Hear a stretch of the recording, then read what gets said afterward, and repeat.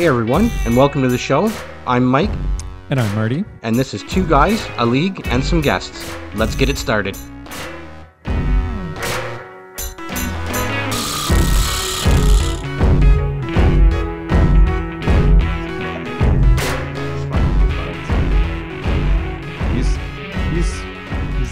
He's a grown ass child. We'll say that. Oh, he's gonna love it. He's gonna love it.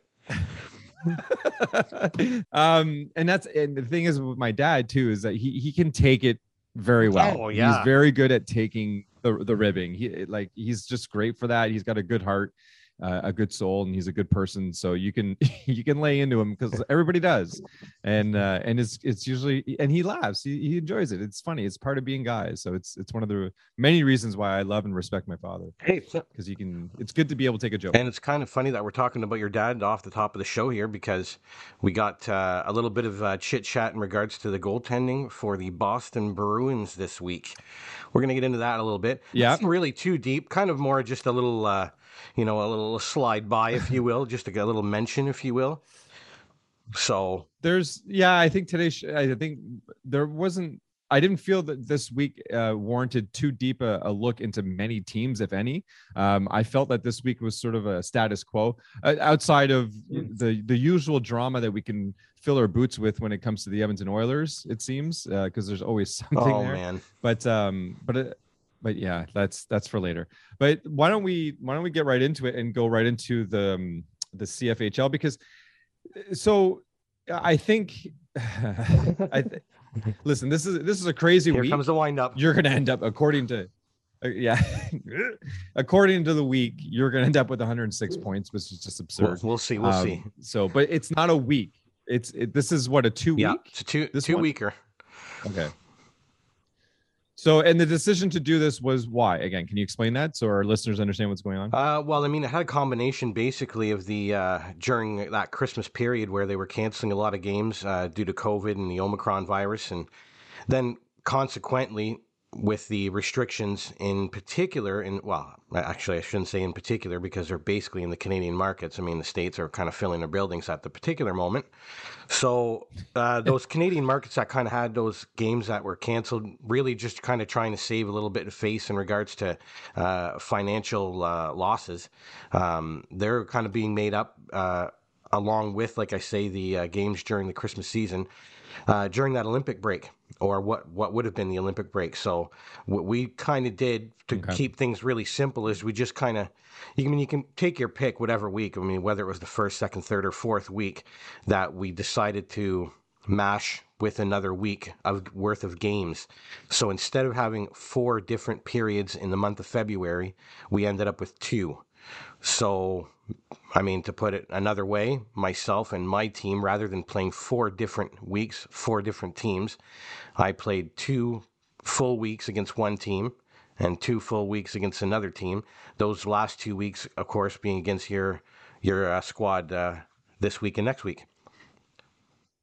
So, do you remember our conversation last week, what we talked about when it came to, so specifically, and this isn't to say like my team is the most important thing. That's not what I'm getting at. What I'm getting at is that like I can actually predict, or I feel I can predict, what's going down in the league. I can probably write out the rest of the year. And I feel that I started that last week. I could, because the writing was on the wall for my team. Sure enough, this week, same writing. And I know in the grand scheme of things, we would all really like this to be close and tight, and it's exciting.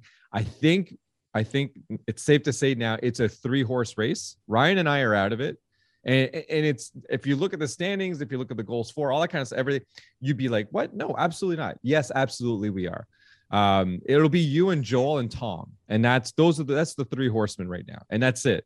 There's no, unless something catastrophic happens to all 3 of your teams, the direction of the rest of us who had a hope, my dad's fallen off, but I mean, he's fine. He's in the division where he's guaranteed to get in second place. So that's okay.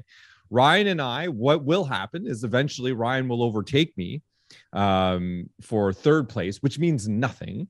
I guess a higher draft pick, and that's about it. or lower draft pick, I should say. And then I'll end up at the bottom again, doing my thing at around 500. And that's I'll probably end up at a game below 500. That's where I'll land. And Ryan will be ahead of me, and then it'll be Joel, and then it'll be you. You will win the season. That's my prediction for the rest of the year. That's what's going to happen. Do you think that's accurate? No. To give you to give you to give you a short answer. Boring. Yes, Marty, move on. Now, to kind of get into it just a little bit here.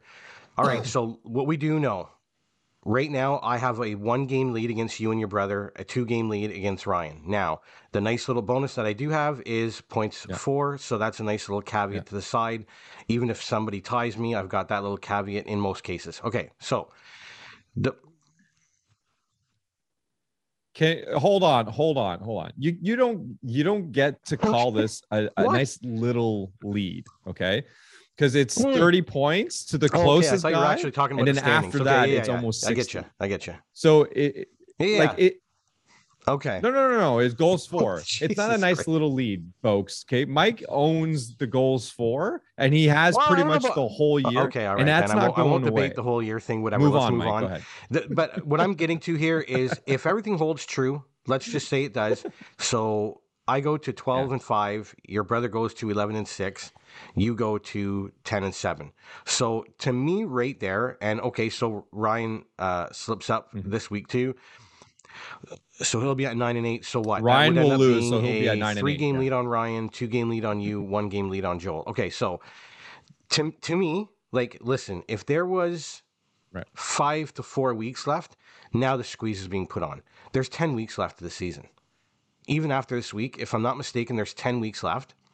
So the way I like to look at it is, well, quickly in my own division, I've got a 3-game lead on Ryan. Now, yes, the way things have been trending, my team's been playing well, been putting up points, so great there. So yes, the trend would suggest that, there shouldn't be an issue keeping that lead going. But here we are with Eichel coming back for Joel. So your brother just basically got a nice little kick in the pants, or if you want to look at it, a nice trade acquisition at the deadline.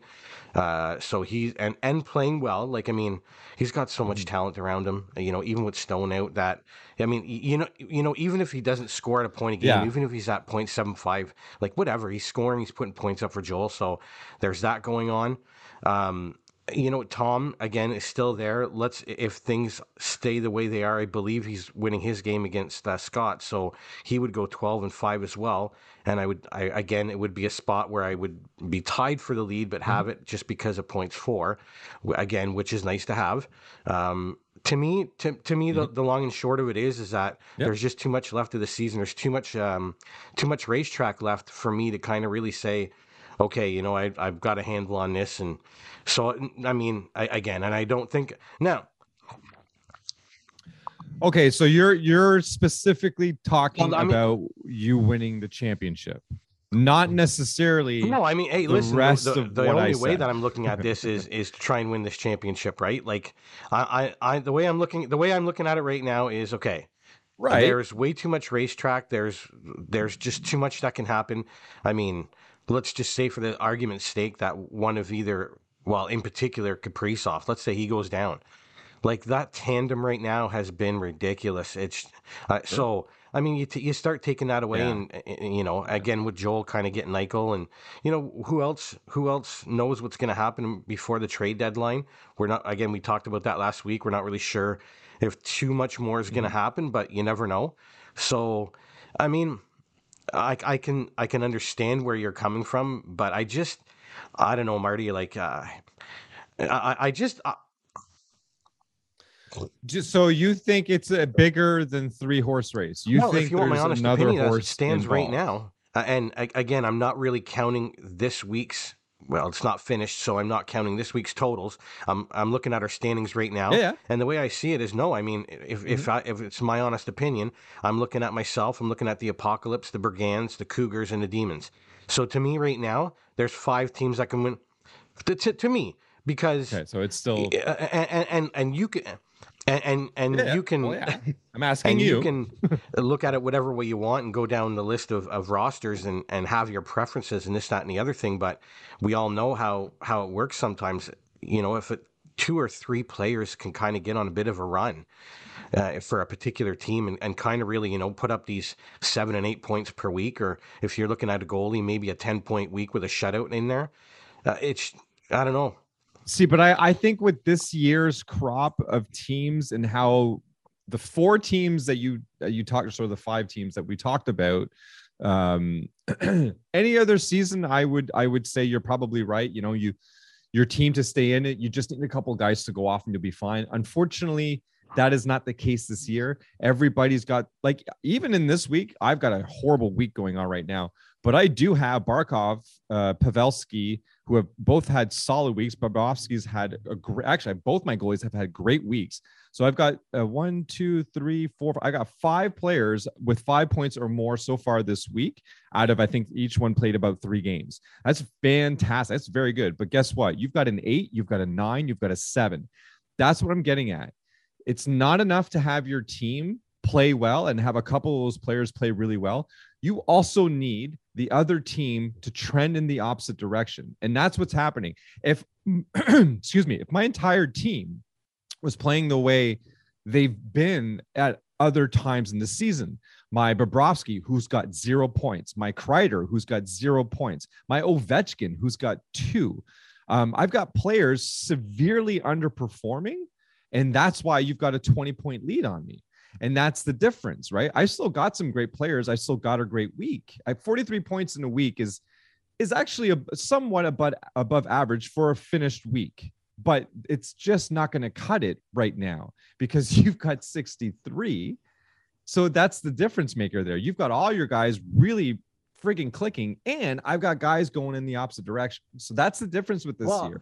You got teams who've got players who are clearly going in the wrong direction. And that's where I'm at because my guys are old. Well, I mean, I guess I can see it from a certain standpoint where you're coming from. Like, I mean, I think there was probably about a 3 or 4 week period there where your team was going off a little bit. Like you were having weeks of 50. Yes. So yes, I mean, I can see it from that regard and from that viewpoint. If you're looking at those comparables, yes, there's definitely been a down tick, if you will, in production for the Brigands. So yes, I will say that. Goaltending though, looking pretty good, bud. No, looking I'm pretty good. And for sure.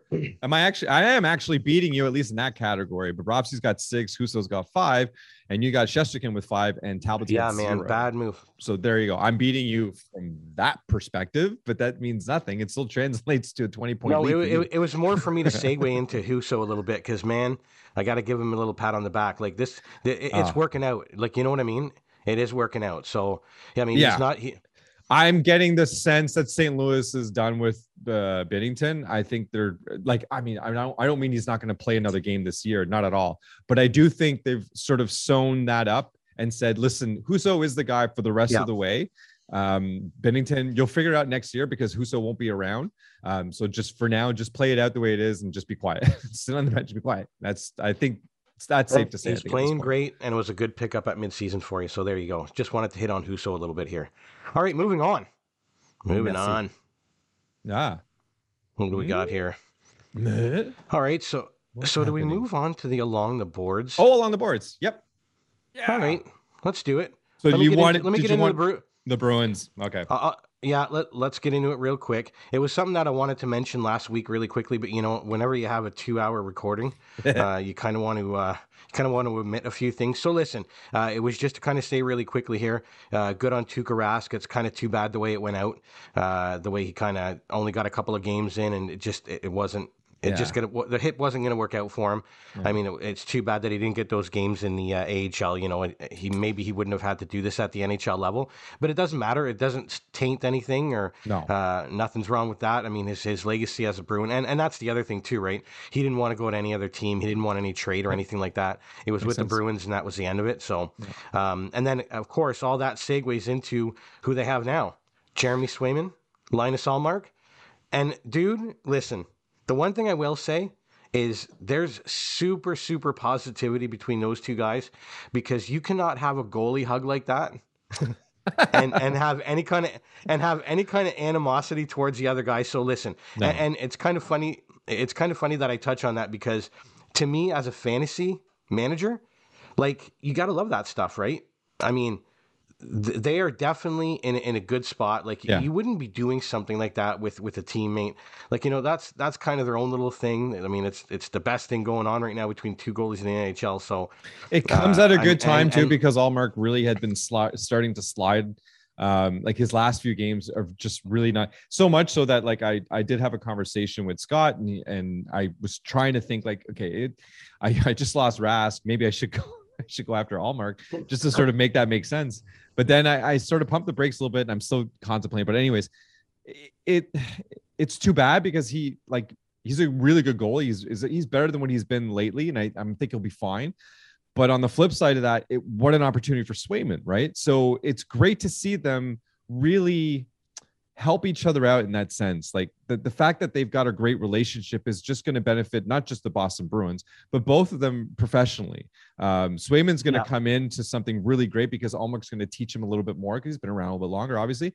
So he's going to teach him what he can. And at the same time, Swayman is going to teach Allmark that, like, listen, you've still young, you still got game left in you. So, there's no reason for you to give up. I'm assuming these are somewhat relative to the kinds of conversations that they're having. So they're really going to help each other out and Allmark will be fine. And at the end, I think Bruin fans will just reap all the benefits from that. well, I mean, listen, they're in a great spot with the two of them. Allmark's been a starter, out in Buffalo, and the guy has actually, carried the weight a little bit, so we know he can get it done. Yeah. And the thing about Swayman, and now listen, I'm going to step back here because the name I'm going to throw out or the comparable I'm going to throw out, it's pretty legendary in Boston here. And maybe it's me, and maybe I'm not watching enough Bruins games or enough highlights or whatever. But are you not getting a Tim Thomas vibe with this guy? And Swayman? yeah, and what I mean by that is, okay, let me explain. It's not like not his accolades or any of that stuff, or not even the actual way he looks, in not even actually the way he looks aesthetically, the way he plays. I don't mean he's floppy. Does he hate Obama? Yeah, sorry. and I don't mean like Tim Thomas would flop around a little bit. I don't even mean that. Like he's pretty technically sound and whatever, but that whole kind of underdog kind of championing an underdog kind of vibe of the Bruins faithful. You know what I mean? Like I don't know if I'm making much sense, but I just get this kind of feel with this guy that he is a Bruin, man. Like I don't know. Maybe it's me. I mean, I don't even know where the guy's. I don't even know where the guy's from. So I mean, I'm not saying he has any ties to Boston. Well, he's from Anchorage, but he's if you look at the weird thing about Tim Thomas is that when he came into the league, he kind of had a pretty lengthy track record already, and like his success kind of came later in his career, which is a bit odd. But for Swayman, if there's anything that doesn't make sense in this comparison, is the fact that Swayman is fresh as a daisy. Like the guy is 20? Yeah, he's 23 years old.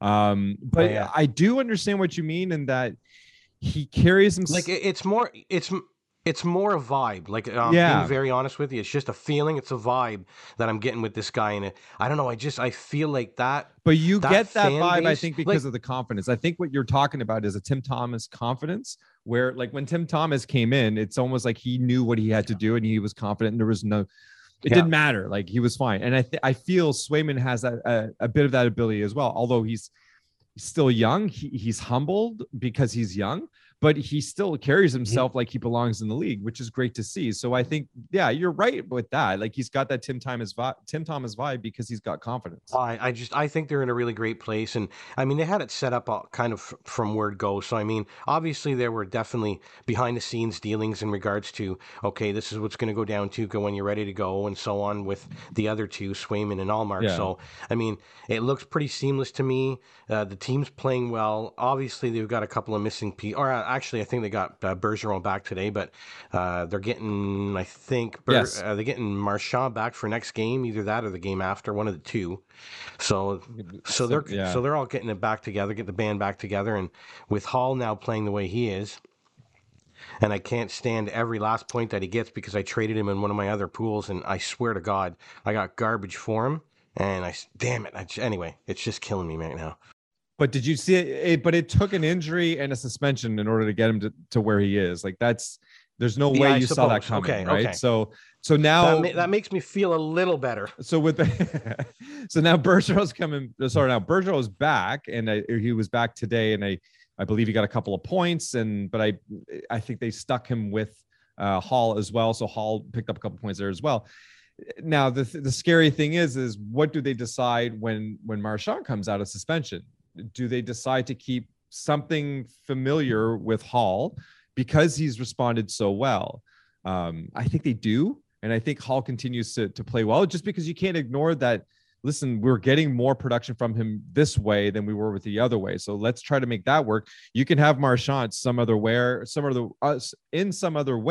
that he'll still produce. So it's to sort of bend to Hall because Marchand can handle whatever gets thrown at him. Or does Boston just go and listen, no, Marchand and Bergeron are untouchables? Or do you put the three of them and you put your heaviest in one, but then you got Pastrnak, who's giving him the puck? I know before the suspension to Marchand and consequently the injury to Bergeron, I know what they had going on was kind of more of a duo. They had Bergeron, Marchand on the top line with Craig Smith, and then they had Taylor Hall on the second line with Pasta and Eric Hall, I think it was. That might have been a moving part, that second line center, but I think for majority of the time it was Eric Hall. If I would have to think that if they're going to kind of do a little bit of damage in the playoffs, ideally they would want those two combos to continue to work that way.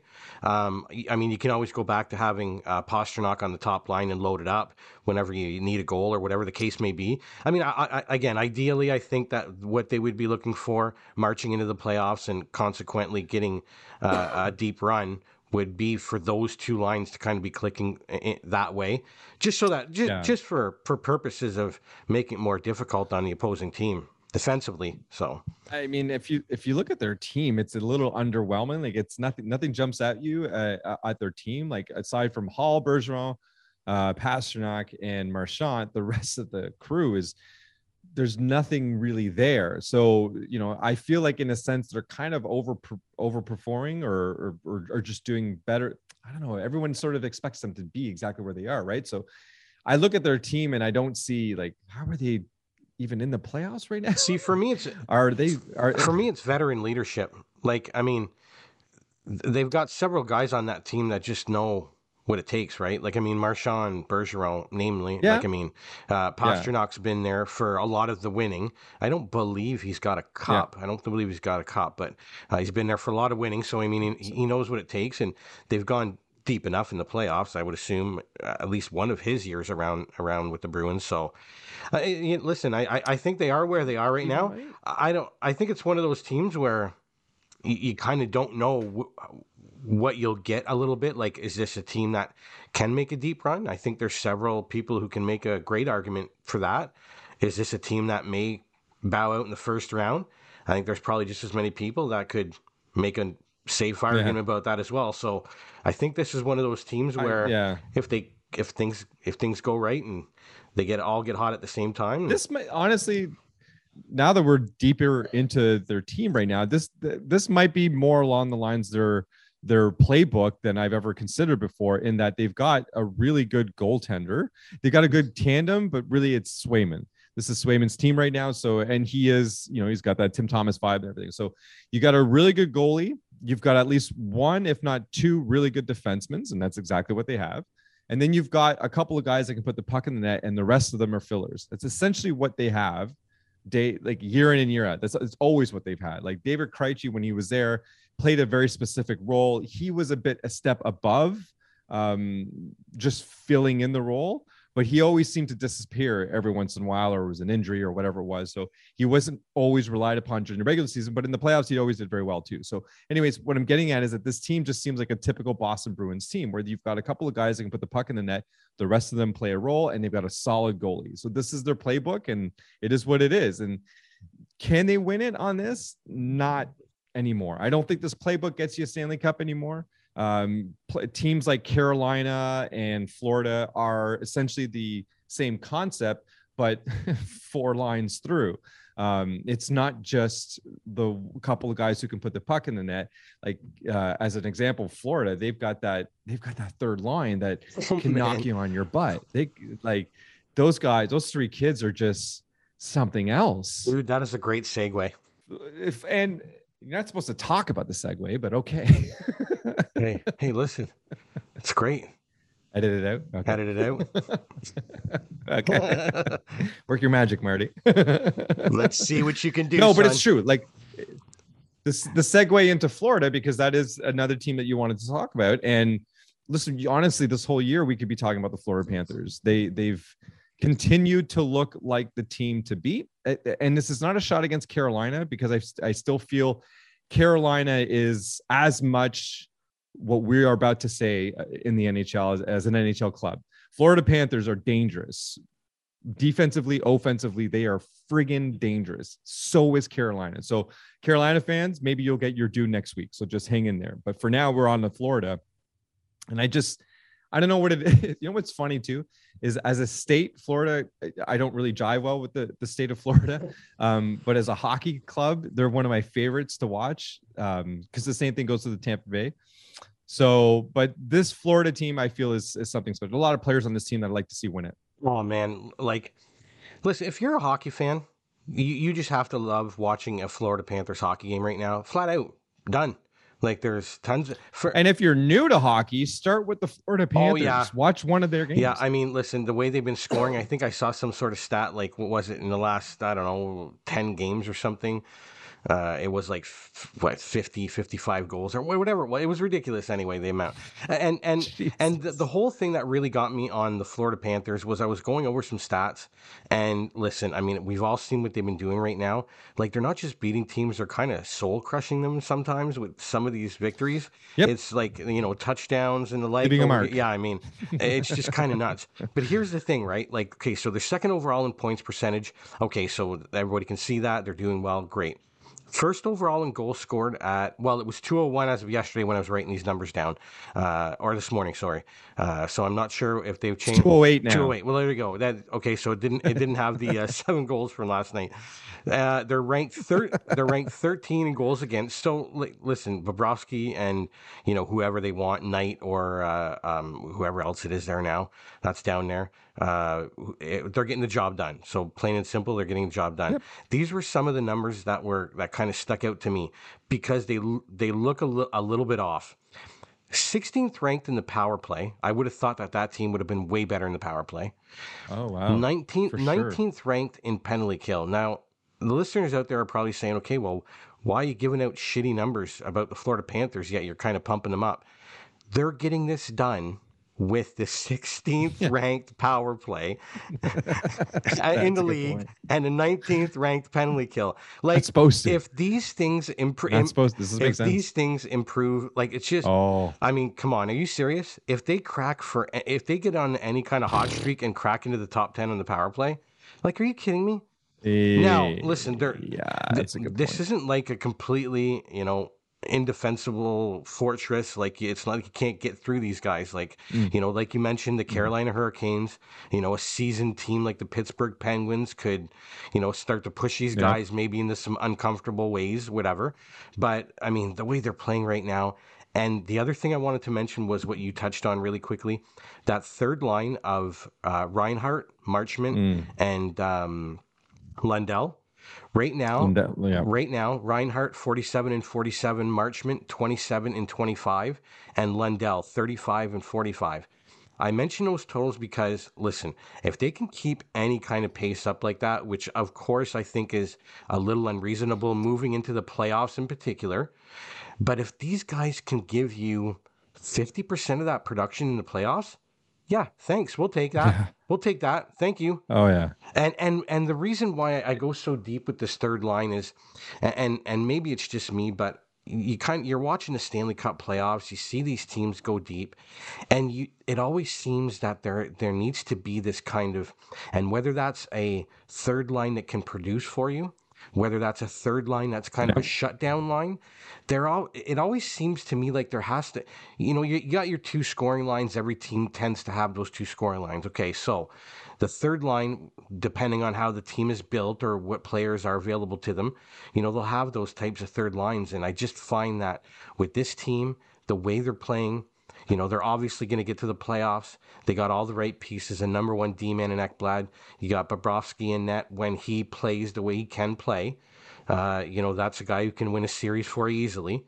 And I'm sorry, you start mentioning guys like your Barkovs and your Huberdeaus up on those top lines, and then you're throwing a guy like Reinhart. You know what I mean? Like, in particular, him. Yep. Like, I just, talk about an embarrassment of riches. And I mean, and of course, they're rumored with many of the trade bait players out there right now too. So it'll be interesting to see if these guys get even some fillers. Yeah, I know. If these guys get deeper, it's going to get pretty scary. Yeah. Well, and what's really already, in my opinion, this is one of the, as an opposing player, I would be, or as opposing team, I would look at this and go like, Jesus, this is terrifying. Like, how the hell are we going to do this? Because if you look at their team, so they'll go, they've got 3 players with 20 or more goals. You've got 1, 2, 3, 4, 5, 6 with 15 or more, and 1, 2, 3, 4, 5, 6, 7, 8, 9 with 10 or more. That is as balanced scoring as you can get in any team that is, well, I mean, they're considered the number one team in the league. Like, they are actually, they're sitting at the very top. So you would hope this is the kind of thing you see at the top of the league. It's not a one-line team, which we've seen in the past with some bigger teams. I almost said better, but some bigger teams that have gone further. You've got like that one strong line that you just can't shut down, and they just perform some magic. But not this team. Like, if Huberdeau and Barkov decide we're gonna pump the brakes tonight, well, that's okay. Like, you've got Reinhardt, you've got say his damn name for me, Carter Verhaeghe. Duclair, Bennett. Even Bennett's got 21 goals. What's he doing with 21 goals? I know that, like, it's just awesome. And Marchment paper, he's got 11 and 25. He's not going to get the credit he deserves, but he has done so much in so little time. And it's that third line again that is just, this is, to me, I equate this line as to what the Marcia Show, Riley, and Carlson line is in Vegas, where you leave it alone. It's sort of like your safety net. You know what they're going to produce, and it's great. You leave it alone. That's what this line is to Florida, I think. I mean, to look at it another way, right? Let's fast forward to the playoffs. I mean, pick whatever team is going to face them, Toronto, whoever. Okay, it doesn't matter. It doesn't matter. Yeah. Wow. So that opposing coach has to sit there and devise some sort of a game, some sort of a defensive game plan against those 3 lines in particular, right? The top 3. And now I'd have to take a look at the 4th line. I may be selling them short, but in regards to those top 3 lines, you're sitting there, and as the coach and that coaching staff, you're like, literally, who are we covering? And it's not just that. What line do you want? You can't just sort of assume that, you know what, forget it, we'll outscore them. That ain't going to happen either. No, I know. You can't just sort of sit back and go, you know what? Yeah, but we've got Matthews, we've got Marner. Don't worry about it. It doesn't matter. Matthews and Marner can only score 1 goal at a time.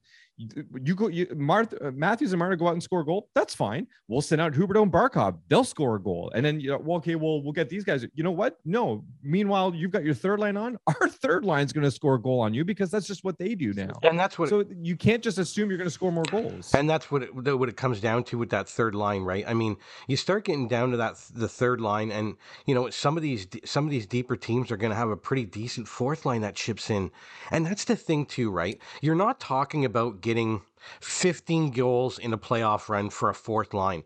If a 4th line gets you, I don't know, let's say for argument's sake, like 6, 7, 8 goals, okay, throughout a playoff run, that's a fair bit of production if you play, I don't know, 20, 21, 22 games marching to the cup or whatever. So listen, if you can get anything near what those guys are doing on that third line in Florida, and that's why I say, listen, if they can give you 50% of the production that they're giving you right now, oh my God, like, Oh, The Florida will take that in a heartbeat, man. Like, of course you're going to take that type of production because the further down you get in these lineups, the less and less that the production you expect the production to come from them. And I'm sorry, but the way those three are playing together right now, it's pretty insane. And then again, like you're saying, yeah. you throw in those names that are on those top two lines, who are 80, 85 point, 90 point guys here. Like, Yep. and then you just start to see how dangerous and how deep that this team is and what kind of playoff run these guys are going to have because man. They're gonna go. Wow, that's the thing. Right now, I'd have to assume that. I mean, I don't bet or anything like that. I would have to assume though that the Florida Panthers are, if not number one, in the top two as the safest bet to win the cup. Again, I don't follow. No, I'll have a quick look. You say some things while I have a quick look. It's no problem there, man. Hey, like in regards to like yes, listen, you're not trying to take anything away from like your Lightning and I mean Pittsburgh Penguins are up there, Carolina. These are teams that all have their own strengths and all can make or attest to their place in the playoff picture here. But when it comes to Florida. And, again, maybe they get there and some of this veteran leadership with Pittsburgh, like I'm mentioning, starts to push them, in certain directions they don't want to go. But I mean, if this team keeps playing anywhere near the way they're playing, like we don't expect them to keep putting up 9 goals and 7 goals. Like that's not what we're saying. But I mean, this No, is a team that you could easily, even in a playoff hockey situation, I mean, I could easily see them putting up 5 spots, you know, yeah. I mean, just because of the So type of this is team they have. weird. I don't know who to follow for this kind of thing because again, this is not where I live. I don't do sports betting or anything like that. But so I don't know what website is this. This is covers.com. 5 days ago, they got the Avalanche as the heavy favorites. Then they got Tampa. Then they got Vegas. Then they got Florida. So they're in Okay. fourth. Then Maple Leafs behind. But then there's this one's Odd Shark. So I can't even. There's sites currently under construction, but I've got the quick Google view here, and Florida's not even in the top 5. They got Toronto, Carolina, Vegas, and Pittsburgh. Wow. Or sorry, maybe that would be 5. That's 4. So yeah, like I don't understand how these things work, man. Like how do you not have? How is Toronto number 1? Like what are they basing this on? And you know what? How is Toronto ahead of Carolina? That doesn't make any sense to me at all. Like I don't even think they won the season series. So that, like, how do you put them ahead? But down. I don't know, man. That's pretty tough because I mean that's giving a lot of credit to the Lightning. I get that they're back-to-back Stanley Cup champs, but they're nowhere near as deep as they were. And like you say about that second site in Toronto, oh man, I don't know if that's a site that's based in Toronto, maybe or whatever. Yeah, But maybe. man, that's giving them a lot of cred too. But like, listen, and like we say, I mean it's one of those things where they're playing extremely well right now. They're a super deep team. They should go deep into the playoffs just with the way the team is built and the type of players they have on that team. But as with anything, anybody can have a great 7 or 10 days and just play them in the right way and knock them off. But I really see that as being a tough out, man, right now. I mean, especially when you consider, so Florida is going to come out of this most likely up top. If they're not at the top, they're number 2. So it's one of the others. So that means they're going to be playing some underperforming teams. Like they're going to be playing the bottom seeds. That's just what happens, right? And that means they're going to get past the first, most likely past the second round. So now you're already in the third round. I don't see them slowing down in the third round. I see them breezing through the first 2 rounds. In fact, probably even sweeping both. I can see them sweeping both just because they're that good. Same thing goes for Carolina. But Florida is just not, they're too much of a force to be reckoned with. And to be able to come into the playoffs to be playing against some really weak team, like let's say Boston ends up in that 8th spot. I'm sorry, but I don't see Boston. This is what I mean. Like Boston doesn't have anything remotely close to what Florida can produce out there. Marchand will get in somebody's face, but that doesn't matter. Like that doesn't have that as much of an effect on a team as it used to anymore. So Marchand better just stick to scoring goals because that's all they need. And Florida is going to outscore them. I don't care how many times he scores a goal. Florida, every single shift will outscore them. It won't even be close. Boston, I'm not even sure we'll even make it, quite frankly. If we keep talking about this, I don't see Boston making the playoffs. I see them going into a little bit of a struggle. They've won 2 lately, and that's fine. But I don't know. I just see them being overtaken by someone else. Well, I mean, listen, it's going to be an interesting go here. Things are tight. I mean, we went over it a couple weeks ago, right? With these top eight Yeah. teams in those two divisions, it's going to be something. I mean, in particular, the Metro. Whoever comes out of the Metro is going to be so battle tested, but could be black and Yeah. blue. Could be black and blue as well. So we'll see how it all plays out. But True.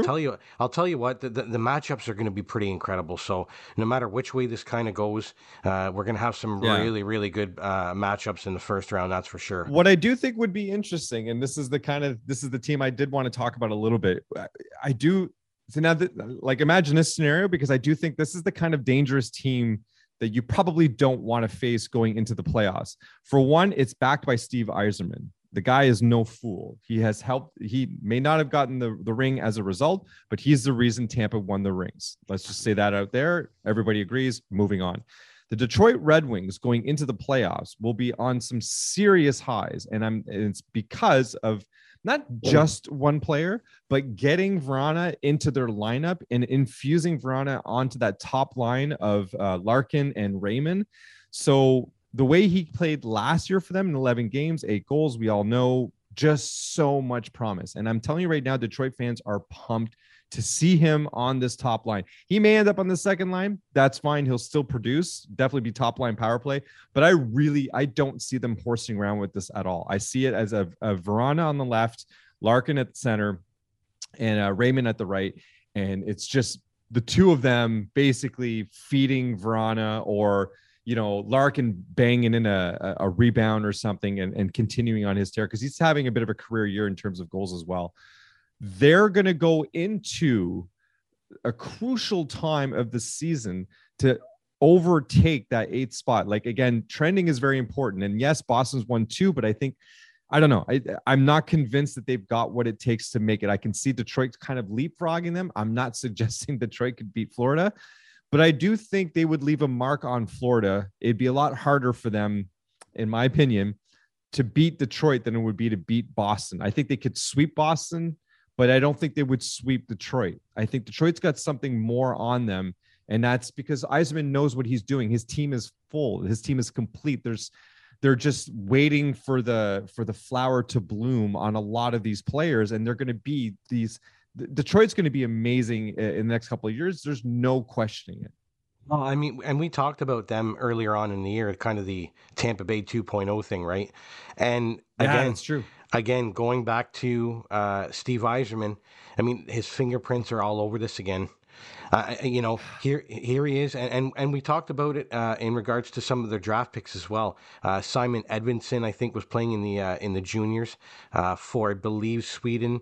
You've got Yeah. Mo Sider, who he picked a couple Oh, of years back, which was kind of a little bit off the board, and people were wondering where's he going with this. Well, again, oh don't doubt him. Just don't doubt him. no. He puts people around him that know what they're doing, that are obviously educated in regards to the scouting of these players. Like you're saying, he goes out and gets Verona, makes that deal with Washington. Nice young player, kind of fits the mold of how both he and the way he builds his teams play. So, I mean, you said it. It's just a team that's waiting to mature for some of these great draft picks that they've made to kind of blossom. And I mean, this is going to be a danger. They're kind of dangerous now. Like you're saying, this is a team Yeah. right now that's definitely going to be playing spoiler. I think it would be pretty Yes. tough for them to get into that 4th spot where Boston is right now, seeing as Boston does actually hold a game in hand as well, and they're Mhm. 10 points ahead of them right now. 10 points out. Yeah. But listen, here's the thing about Detroit. And if you're a Detroit fan and you've been following this team, you've had some lean years here. You're 23 and 22. So to me, right there, like, you're one game True. above 500. You're playing 500 hockey with that hockey club. Todd Bertuzzi, not Todd Bertuzzi, Tyler Bertuzzi, is obviously not playing every game for you. He's not able to come up here into Canada. So and that obviously doesn't seem to be stopping him in regards to his production. But you're missing out on that from time to time. So I mean, this Mhm. thing is the point is that this machine still hasn't even cranked up the top notch yet, right? And it's going to be something whenever it does. And keeping in mind too, now what. It remains to be seen how this kid plays out over the next 3, 4, 5 years. But they've got that kid in, I believe, Edmonton for the Oil Kings, Sebastian Cossa, 6'6" goaltender. So if you know, Wow. again, listen, I'm no scout, I'm no pro scout kind of guy. I don't, Yeah. I don't know every little thing about every player, but I mean, you got to kind of lean on him a little bit in regards to his track record. And if this kid is anything close to being any kind of a decent goaltender, like you're starting to put the pieces in place here. And I'll tell you what, it's going to be something that's going to be interesting to watch over the next few years. What's interesting to watch is to watch Yzerman build a winner. Like Oh man, it is very entertaining from a fantasy standpoint too. You would be hard pressed to find a better GM to try and mimic as well. That's part of the reason why I went after kind of aggressively Vrana, and why I protected him, even though I knew he was going to miss a vast majority of the season. There was so much promise. I liked him in Washington. I wanted him then. Scott scooped him up, but then he didn't protect him. So I went and grabbed him, and then there was a chance for me to let him, like, because I knew even at the midseason, like this, if he comes back even in February, is it worth it? But like, no, I kept him because I do believe that Yzerman's giddy about him. And if Yzerman's giddy, that's good enough for me. I might even protect, like, regardless of what happens this year, I might even protect him again this year, not to give my cards away or anything, but I might even protect him again this year because he's so young too. Like, and he has proven that he can put the puck in the net.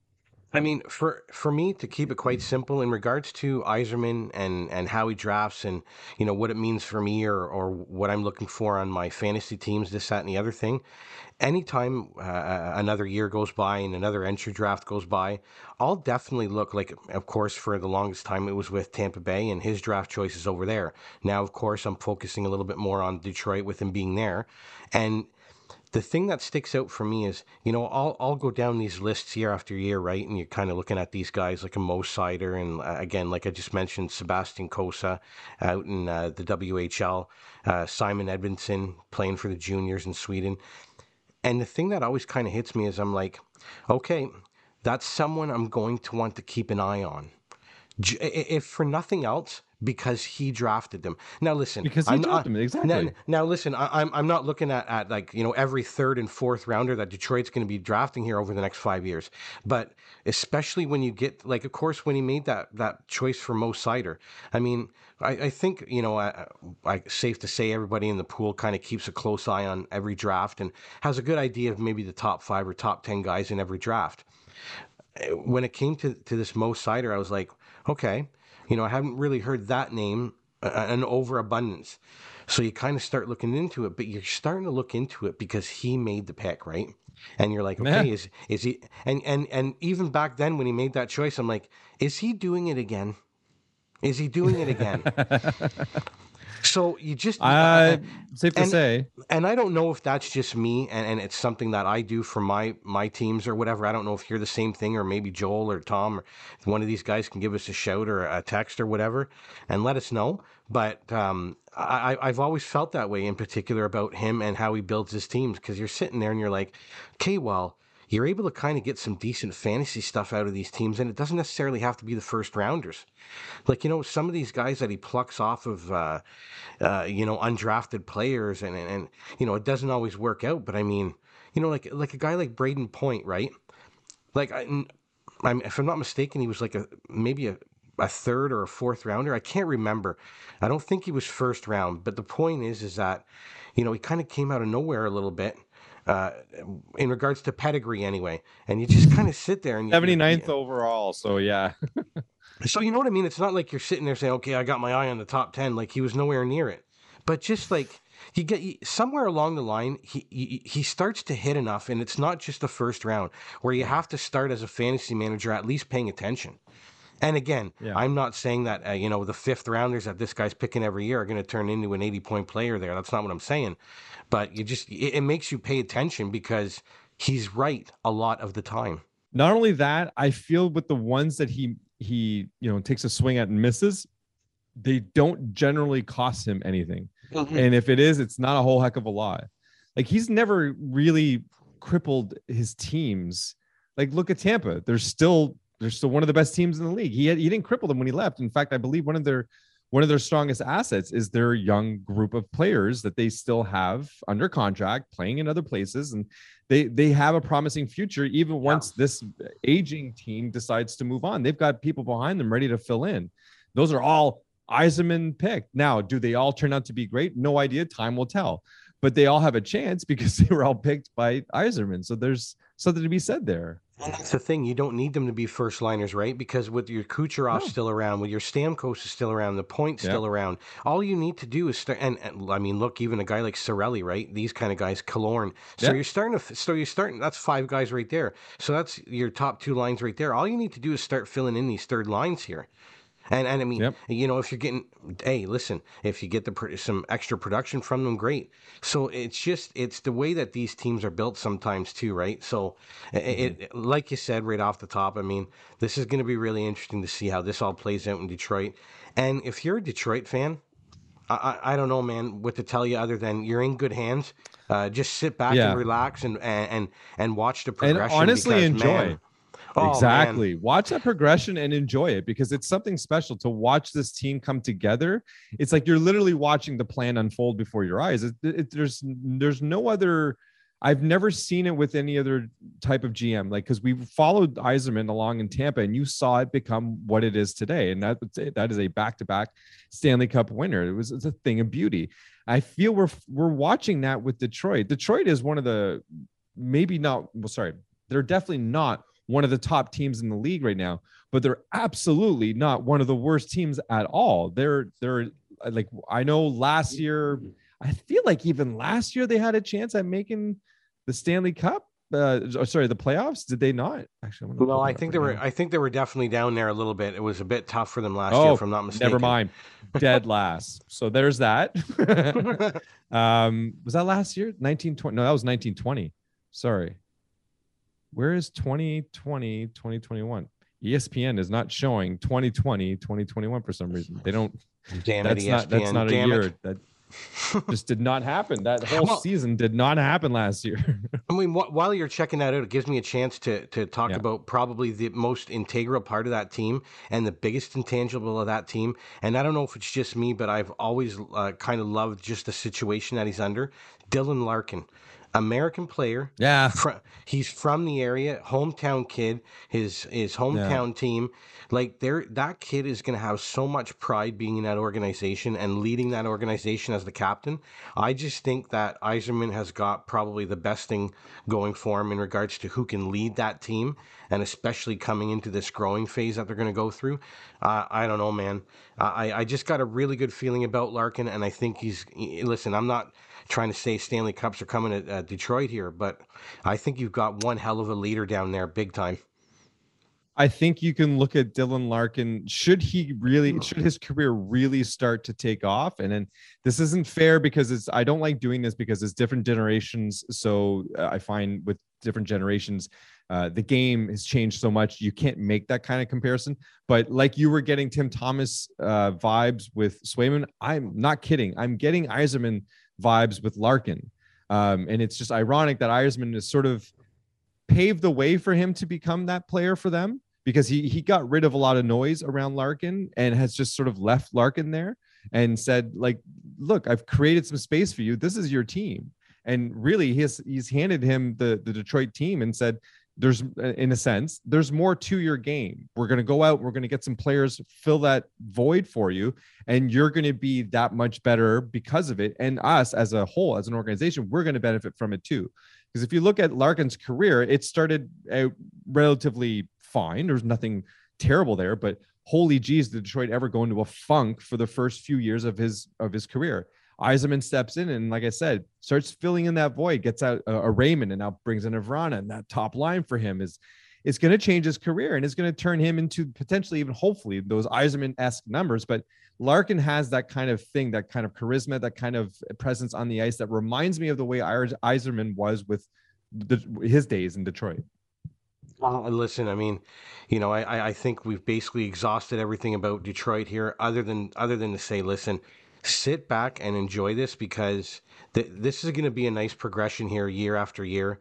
You're getting some quality players that are going to be coming up the pipe here, like as early as next year here, and Yeah.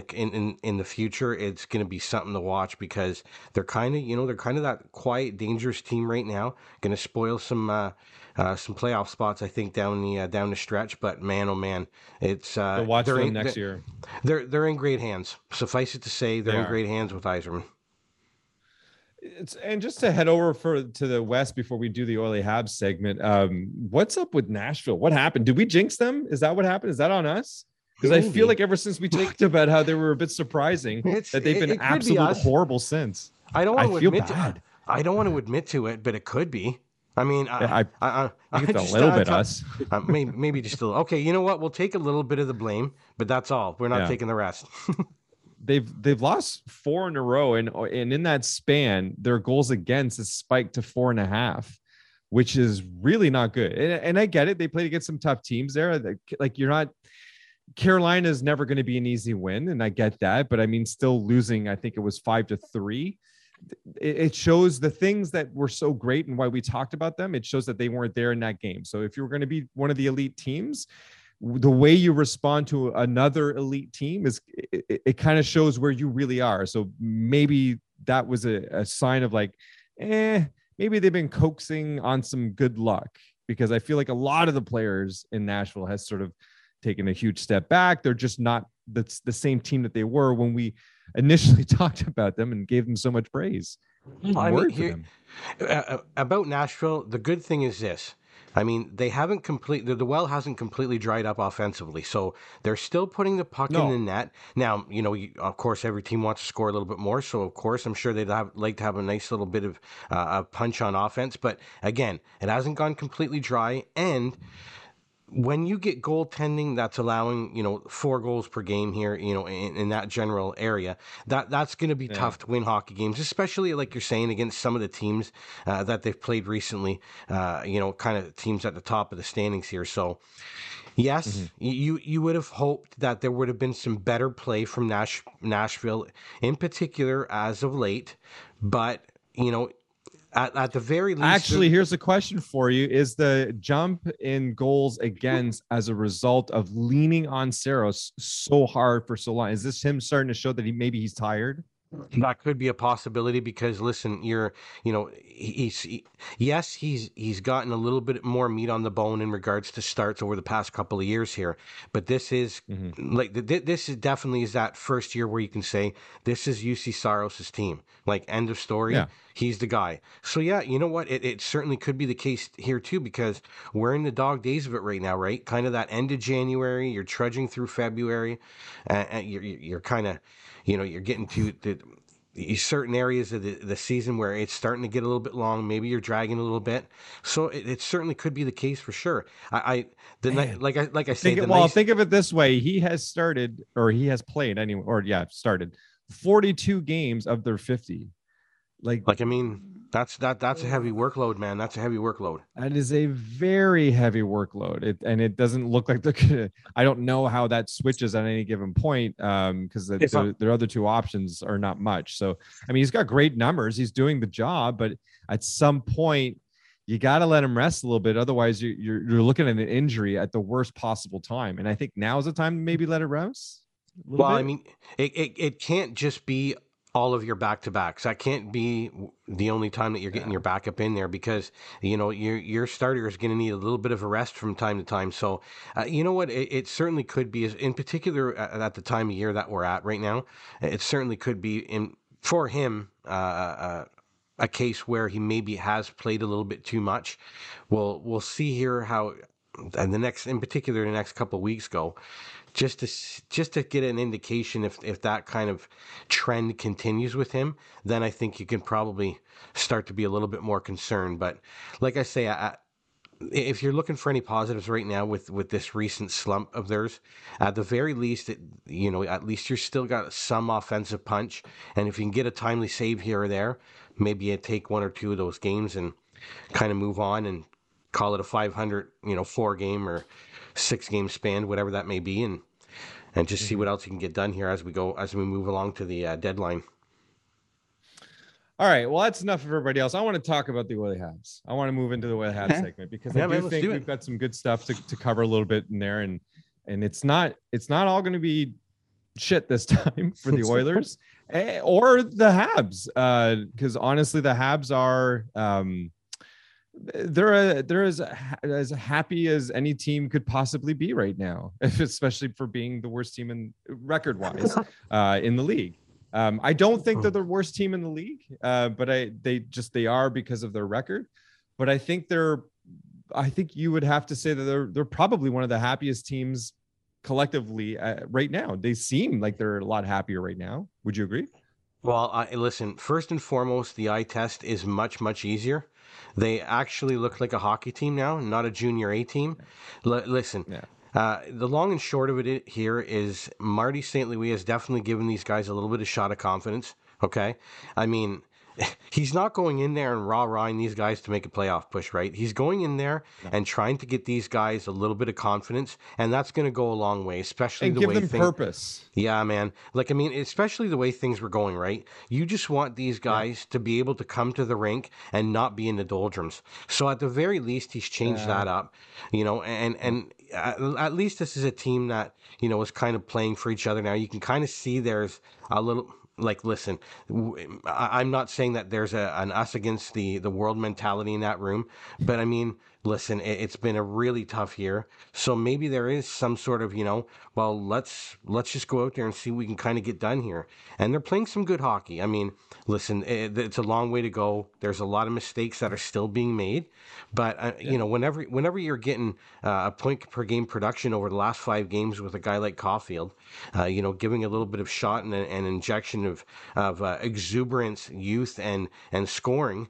If we're talking about actually putting the puck in the net here, you got to love with what's going on the ice. So, I mean, as a Habs fan, and in regards to the on ice play, listen, it's much more digestible to watch any of these games anymore. You can kind of see a little bit of purpose here. St. Louis has definitely had an effect on that team, and it's been in a positive manner. So if nothing else, you can definitely take that, and everybody can see that as well. So I mean, that combined with some of the signings that they've been able to make here over the past little while, and another one this week with Cavalier coming on board. It's not like this big thing where he's coming to Montreal or anything like that. He's actually going to be doing the job from down in Florida, where he's got his family and everything. So, and it's just more along the lines of a case where, he's going to be looking at some video and checking things out in regards to maybe players that they want to target either in trades or something like that, or, just doing some sort of light scouting on a certain player for them. So it's just kind of like, some fringe stuff. But I think the more important part of that signing is, you can kind of see that they're getting people in there that they trust and people that they're comfortable with, obviously. I mean, I know that a lot of people seem to be thinking that there's kind of a country club coming into there, but I mean, in my personal opinion... Yeah, but when has there not been in Montreal? well, no, but I mean, it depends on how you look at that statement, right? Like, if, they're bringing in these guys like St. Louis and Lecavalier, and at the very least, to me, you're bringing in people that these players and people in the organization can respect, right? Like, these are just like, I mean, nobody, I'm not calling anybody a bum that plays in the NHL, but it's not, you're not just kind of bringing some jabroni off the street here. Like, Marty St. Louis had a great career. Lecavalier did damage for a number of years in the NHL as well. Like, it just offers a little bit of respectability to the signings that are coming in there. And I think by bringing in both of those guys, they're really making a concerted effort to appease to any players coming into that organization, whether that's to bring in a free agent, whether that's to bring somebody in through trade, or whether that's just the players that end up being on that team year after year. I think they really want to drive this organization towards really making it a player friendly. This is probably not the right word, but a lot of their initiatives are going to be player driven. Don't see it as being an uncalculated move. There's something behind bringing in specifically Vinny Lecavalier, Martin St. Louis. There's a purpose behind bringing those two and what they have. They've got pedigree, they've got clout. You have to respect both of them and what they've done in their careers and where they are at this point now. That, like you said, they're not giving Vincent Lecavalier the keys to the suite or anything. They're just asking him to give his opinion and seeing where that goes. It's up to him to decide how involved he wants to be. Now, guaranteed, both of them have passion for the Habs. They're both French Canadian. You know, they want this team to succeed just based on that alone. Now, yes, they never played for them. They played against them, but that's completely different. That's no longer the case. They are now both part of that, and I've said it before, that the Montreal Canadian lore. They have that. There no other team in the league has what they have and can sort of sit with that, knowing that that's like an extra player on the ice. If you make it to the playoffs, that's that extra player. So they've got something special by bringing them in. So there's a purpose behind it. And all of this, with if you combine what going out and getting those two management pieces in Gorton and the other guy, Hughes, thank you. Yeah.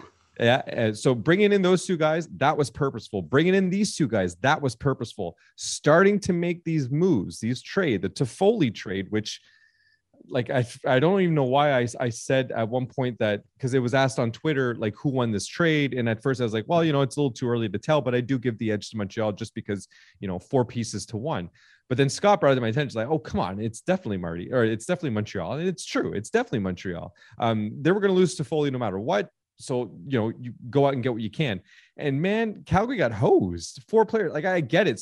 A couple of those players, not so much yet, but at the end of the day, 4 players for 1, you've got the better end of the deal. So you got 2 picks that could be anything. God knows what they can be. You can get a Braden Point at 79th overall. You have no idea.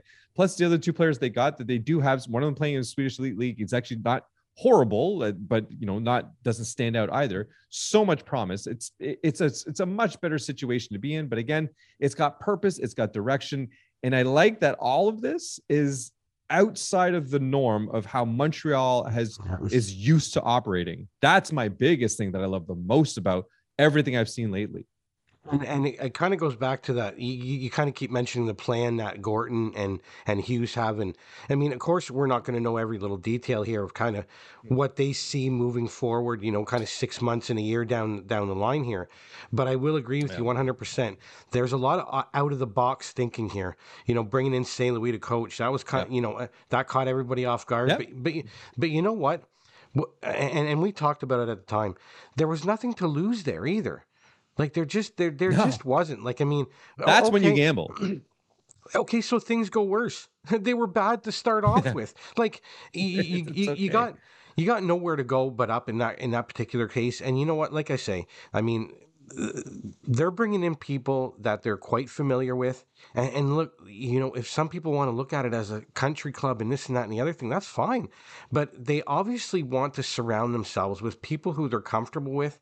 They have many of these between these 4, St. Louis, Lecavalier, Hughes, and Gorton. There's quite a bit of a link between most of them, especially when it comes to Lecavalier and St. Louis have a long history, if I'm not mistaken, with Hughes and his player agency. Oh, right. Yeah. So just, I just think it's the right moves at the right time. And I don't mind these signings, in particular when you can kind of sit there and say, okay, like what bad can come out of that? Like, there's nothing that there's only positive. I think taking advantage of a bad situation where you've only got one luxury left, which is to gamble, experiment. You've got time before you need to worry about anything else because the season's lost already. Now's the time to like I said, gamble and experiment, and that's exactly what's happening. And St. Louis is doing that as well as a coach, and there are things to benefit from all this. So they're all making the best of a bad situation. The season's gone. Okay, what else can we do though? What positives can we pull from this? And they're going out and they're doing that. Kudos to them, man. It's exactly what you would want to see as a fan from a season that is lost. And I mean, speaking from a fan's point of view, at least the rest of the season, you can kind of see the promise, right? And you can kind of see the light the end of the light at the end of the tunnel a bit here. Look, the diehard Habs fans know what's coming. Like we're not Yeah. making any kind of a run to a playoff next year, probably not even the year after. Now, what I do like that they're doing, and this is the last thing I'll say about the Habs here for this week, is I like the way he's not. And now I know this has been done by many teams through many rebuilds, retools, or whatever. And Hughes is not giving you any kind of it's a retool, it's this and it's this. He knows Yeah. that he knows that some of these players, you know, and we talked about it a couple of weeks ago. I don't think they're going to be able to get rid of everybody. Like they got rid of Toffoli. You know, are they going to be able to get rid of a Gallagher? Are they going to be able to get rid of an Anderson? Some of these guys are going to be around. So Yeah. you're not going completely scorched earth. But I think he wants to hold off, in particular because of what's kind of happening with teams like Detroit, right? They get some high draft picks. It doesn't take 5 years for these guys to, and they start doing a little bit of small damage. So listen, I'm not saying that 2 years from now Montreal makes a playoff push. I'm just saying that I don't think that he wants to really commit to any kind of this big time frame or any specific words because I find what we're seeing more and more with a lot of these teams in the NHL, if they do go with any kind of a retool or any kind of rejigging of the roster, what comes to mind, namely as the Rangers over the past couple of years, that can kind of happen a little bit quickly. And, in particular about the Rangers, we didn't. When we talked about them, Lafreniere and Kako aren't doing much anyway, so it's not like you can say, well, oh, they had these high picks. They're not doing anything for them production wise anyway. So they were able to Mhm. still make this happen, somewhat quick turnaround. So if there's anything that a Habs fan can take solace in is that it may not have to be as long as like a 5 or 6 year rebuild here. So, good luck on them. No. Good luck to them, and good on them for the hires that they're making, and for the out of the box philosophy that they seem to be going with as of late. So we'll see what it turns up to be here as the year ends out for them. But I think they're going in the right direction, man. Speaking of going in the right direction, I know a lot of Oilers fans are like, "Oh yeah, all right," and getting all giddy and everything, and they're seeing things all nice and shiny because this is what they are right now. Edmonton's very shiny right now. It's very pretty. It's very nice. Yes, it's very nice. I get it. You've gone on a winning streak since you brought in the new coach. And listen, credit where credit is due. Should things really continue down this path, Woodcroft's going to deserve all the credit, and he's going to get it all. And he honestly, God, he deserves it. And honestly, this just goes to prove though that they needed a new voice in there sometime in December when I first said they needed it. So from now on, Oilers, just listen to me. Don't do this thing where you wait in between. Just tune in and find out what I think, and then move on from there. But what I want to make clear though, Woodcroft's not reinventing the wheel here. He's not doing anything extraordinarily special with this team. He's doing exactly what Tippett did the whole year, what Hitchcock did before him, what other coaches have tried to do with this, relatively speaking, this core of players, but essentially McDavid and Draisaitl in the last 7 years kind of thing, because that's where their years are at. McDavid's played 7, Draisaitl I think is at 8, but something like that. But anyways, what I'm getting at is that it's accountability, it's get back on defense, and it's put the puck in the net. It's not rocket science. None of this stuff is. But sometimes it needs to come from somebody different. And what Woodcroft's got over all those other coaches that I mentioned, and the reason why I think this is working out for him, one big reason is because these players, a lot of them know him from the AHL. A lot of them have familiarity with him.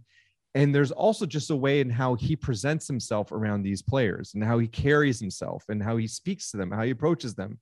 There's a lot to be said. There's things that you can't teach. There's things that you just either you have it or you don't. And one of them is how to connect with players or people, humans. And I think Woodcroft's got that all those other coaches didn't. I think he's able to connect with these players in a way that makes them sort of go, all right, you know what? I'm going to push a little bit harder, and it's going to be for Woodcroft, but it's going to favor me. It's going to favor us, the team, but it's going to be for the coach. And that makes sense. All of this makes sense because of everything I've heard about from the players, they all love him. Like they all really like him and this philosophy and everything, but nothing I read and nothing I see is anything new. There's nothing about what he's doing that is extraordinary. He's not changing it. The lines are basically the same thing, So there's nothing about this that screams, "Whoa, man, change of everything. This is a new philosophy." And no, they're just Edmonton is just deciding, okay, well, we'll do it for him. But there's a caveat in all this too. It's not just necessarily for him. You need to take a look at the wins that they've had. And they just came off a loss and a big one. And I think this is exactly why I'm saying, proceed with caution. So they went on a bit of a tear ever since Woodcroft started. So 1, 2, 3, 4, it was 5 wins in a row. But look at the teams that they beat. Islanders, 100% trending in the wrong direction by the time they met Edmonton. Perfect timing. They beat them 3-1. Didn't blow them out of the water. Defensive team, but not playing very defensively. Edmonton should have done a little bit better, but whatever. A win's a win, and you won one for the coach. This first one, excellent. Next one, San Jose. San Jose's lost 6 in a row. They were on their way down. This was just the beginning stage of it. They blanked them. So that's, good. Still got to win the games, right? Yeah. Okay. Let's keep going. LA is the only team out of this that I'll give them props for. They beat them 5-2. LA has continued to be consistent. They will still be in the playoffs by the time all of this is said and done. LA is the real deal. Anaheim, they beat them 7-3. Anaheim they've already fallen out of the playoffs, clearly trending around direction as well. They're just not a reliable team. That's another easy win. Winnipeg, another team that's kind of all over the place this year. You never know what you're going to get with them this year. And it's exactly what happened. They got a win 4-2. Now combine everything, a new voice in the dressing room that we recognize and that we appreciate, that we actually really like, and combine that with, some teams that are struggling, going all in the wrong direction. Oh man, it's a perfect recipe. Or is it also possible that the Kane experiment has finally started to show that, it was a good move, which means Tippett would have had the same record as well. So there's too many ifs with all of this. But to me, the biggest one is when you run into Minnesota. All right, you won 5 in a row. Here's one of the best teams in the league. What do? You shit the bed, 7-3. You didn't just lose. You got clobbered. You got beat over twice the amount of goals that you scored. You're doing exactly what you were doing before on all those other losing skits. You've shown that you haven't gotten that much better. Like I'm not convinced with any of this is what I'm getting at. Like, it's nice. It is. It's shiny. But I think with all of this that I just said, I don't buy into it. I'm not convinced at all. This is still a lost season. We're not going to be where we're supposed to be, which is either the beginning or in year 2 of some sort of dynasty. We're just wasting year 7 of McDavid and year 8 of Draisaitl. This is absurd. So let's not get too giddy with all this, Oiler fans, because this is nothing but shiny bullshit. So that's my piece. I mean, listen, they obviously got a coaching bump, and they started to get some goaltending. Now, listen, I do see what you're saying in regards to it not being top teams here in the league. Like, I get that. But what we can say is they were getting the goaltending that they needed. Now, in regards just to be clear, though, that was a bit all over the place. I think that was Woodcroft trying to decide which goalie was he going to be running, because he went through the 3 for sure in that spread. So now, of course, you are getting your measuring stick game against Minnesota, and we've talked about them at length several times over the course of the year. That's going to be one of those teams, I think, that's going to be a real tough out in the playoffs. It's just a team I don't think that you want to play in that first round. Hell, I don't think you want to play in any round for that matter, to be honest with you. And they showed. But if you want to be in the conversation of the elite, you need to beat a team like Minnesota, like Carolina, like Florida. If you can't beat one of those teams, you're not in that conversation. You're in the bottom. You're on the outside looking in. Well, you certainly can't have the performance that you had. That's for sure. You know what I mean? Like, you 7-3? No. You have to be able to kind of give this team a competitive game here. So, listen, I will agree with you wholeheartedly that, there is definitely at some point a pumping of the brakes that has to happen. They were they were running pretty good there, 5-0 with Woodcroft. And listen, I've done a lot of research in regards to the Oilers here over the past little bit, trying to read as much as I can, because listen, I'm not this big X's and O's guy, but from what I understand from a lot of the information that I'm reading, the one thing that he's getting his forwards to do is to come back further into the defensive zone, right? So it's funneling the opposing team's forwards over to the boards, which is allowing the defense to now stand up a little bit better. Now, of course, none of that happened against Minnesota.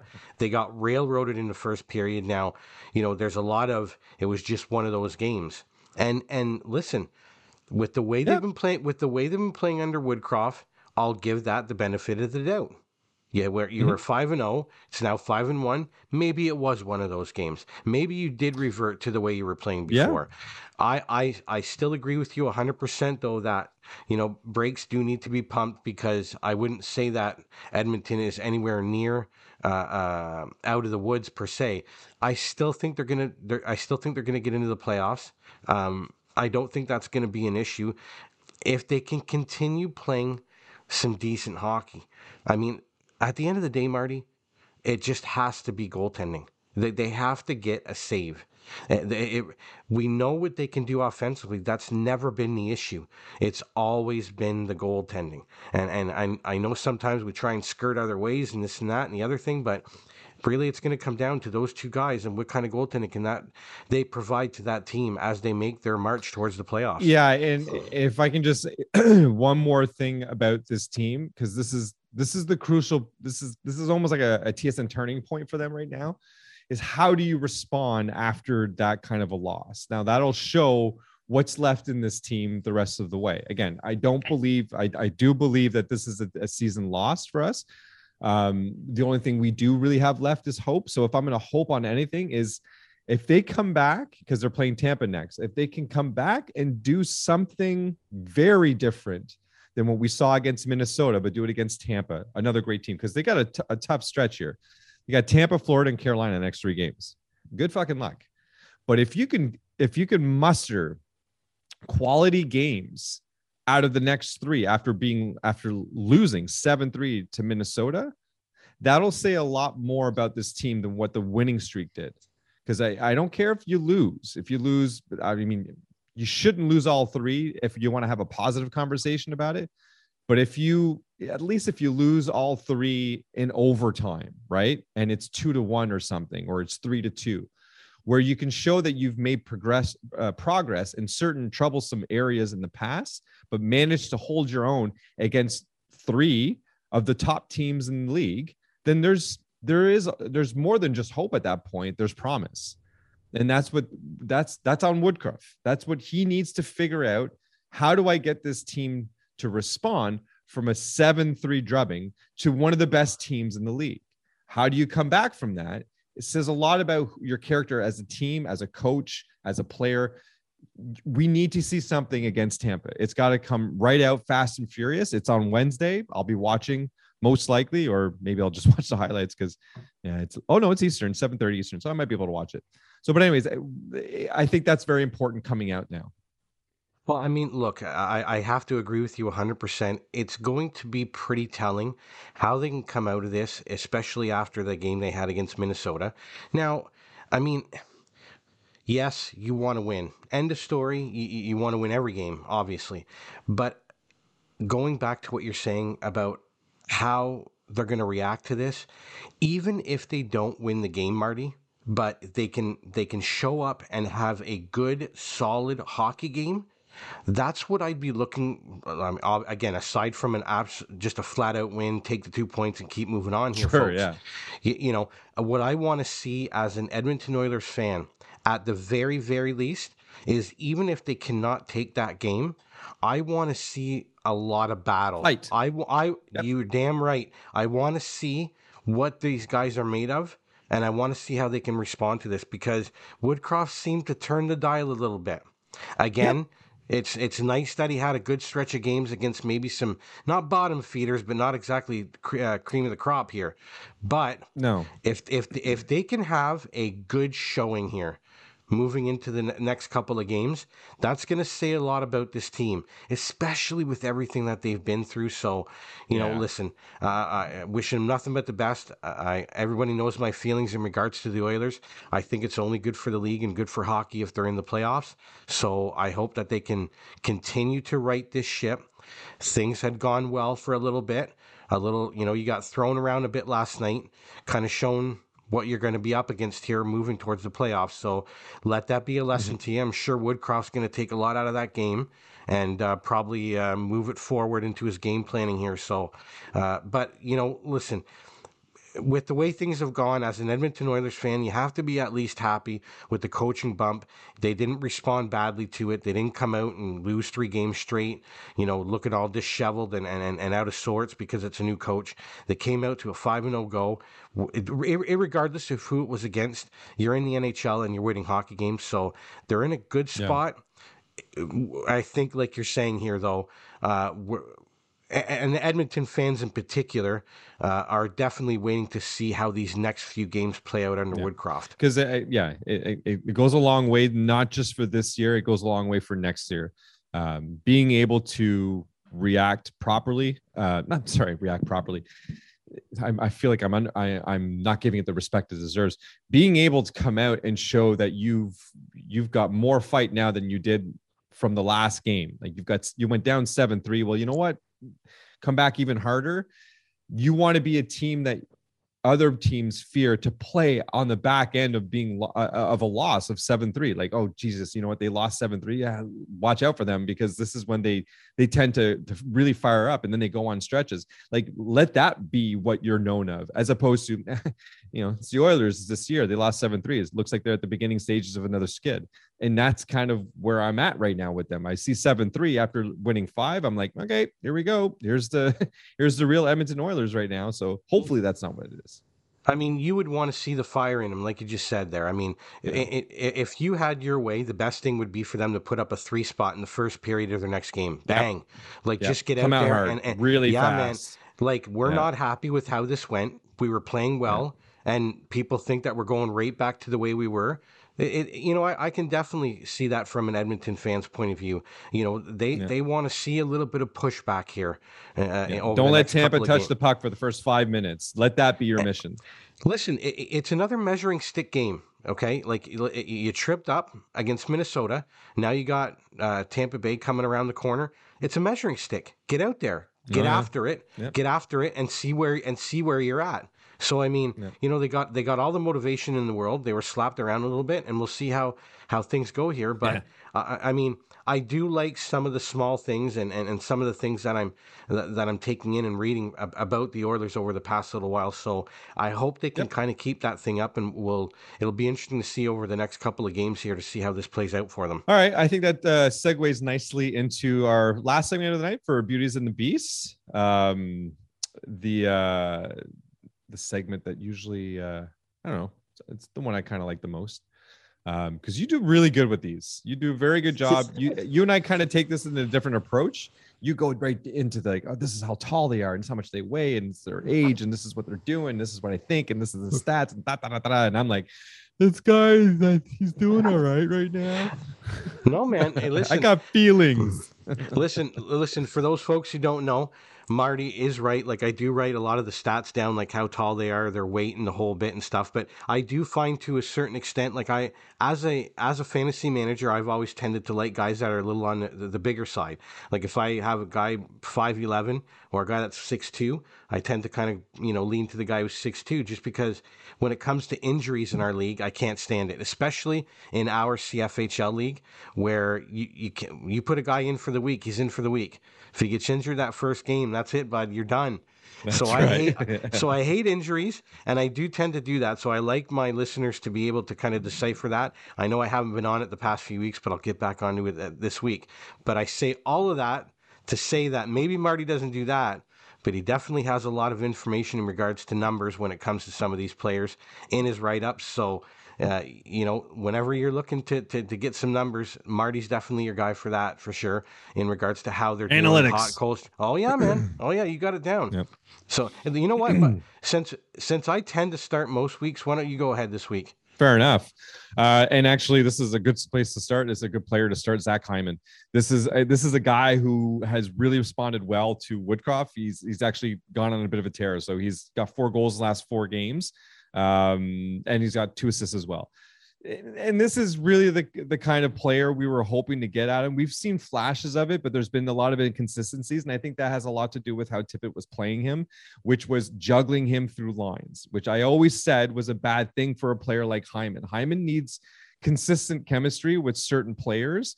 And Woodcroft has seemed to really settle into where he is. So I think that's going to benefit not just Hyman, but the team as a whole. That's kind of one of the things I really like that Woodcroft has actually done with this team, is given it some consistency, whereas Tippett seemed to look in all the wrong places to try and fill holes. But back to Hyman, this has been his, in my opinion, one of his best stretches all season long. Because it's not just the 4 goals and the 2 assists, but it's just the way he's always been a plucky guy. He's always like in the corners, fighting for rebounds, fighting for loose pucks, and that kind of thing. I'm seeing a lot more of that. But I think what's really beneficial for him in his game, and especially Edmonton, is that he's got some chemistry with a strong supportive cast around him. And it's just the enough with the juggling. It's really helping his game, and we're seeing it now. So hopefully this is the beginning stages of something that we were wanting out of Hyman, and that's why everyone was so excited for him to get. Was it a 7-year contract? I know some people felt like maybe that was a little ballooned, but quite frankly, I think he does deserve it. It's just it does have to be kind of a specific situation for him to have the kind of consistency that we know he can. There's nothing wrong with being the kind of player that needs to be next to McDavid to put the puck in the net, because we've seen it from other players. Just because you're next to McDavid doesn't mean you're going to produce. You still need a guy who's actually going to produce. So having that kind of player, which is a Hyman, that goes a long way. So good for him. And it's part of the reason why they went on that tear. Hey, listen, if your team is going to be successful, he's going to have to be part of that. I mean, he is your prototypical playoff performer. I mean, I'm not saying that this guy's going to put up exorbitant totals in the playoffs, but he's a guy that you're going to need to have produce in the playoffs, end of story, to have success. He's that guy. 100%. There's a reason why he was brought in for 7 years. There's a reason why he's being paid the money that he's being paid. It's because of what he's been able to provide to the Leafs and what the Oilers are expecting him to provide there too. So, you know what? I can't be happier for the guy. I mean, he's got, I think you mentioned it already, 4 goals in the last 4 games. That's, listen, the Edmonton Oilers He's a good guy too. I mean, and they're, you know, that's the type of production that they've been expecting out of him. Now, of course, he's not going to score a goal a game, but this is the type of game that they've expected of him to play. I've watched a couple of their games the last few weeks, and you can start to see. I'm starting to see the player that I did see in Toronto. That's basically the way I can kind of put this. Kind of banging and crashing, kind of sticking his nose in there. You know what? He's playing Hyman hockey. I don't know how to say it other than that. He's playing the type of hockey we've come accustomed to watching him play, and he's getting rewarded for it. And I think that that's what I'm most happy about, is that, you know, I don't think that his game hasn't changed much. It just maybe hasn't been getting rewarded with it, right? And any player will tell you, if you start putting a couple of biscuits in there, I mean, the confidence just starts to, you know, starts to gain that. Well, it starts to gain traction, right? You start feeling better about it. You know, he ends up getting put in maybe a better situation, starts taking off a little bit. Team starts playing well.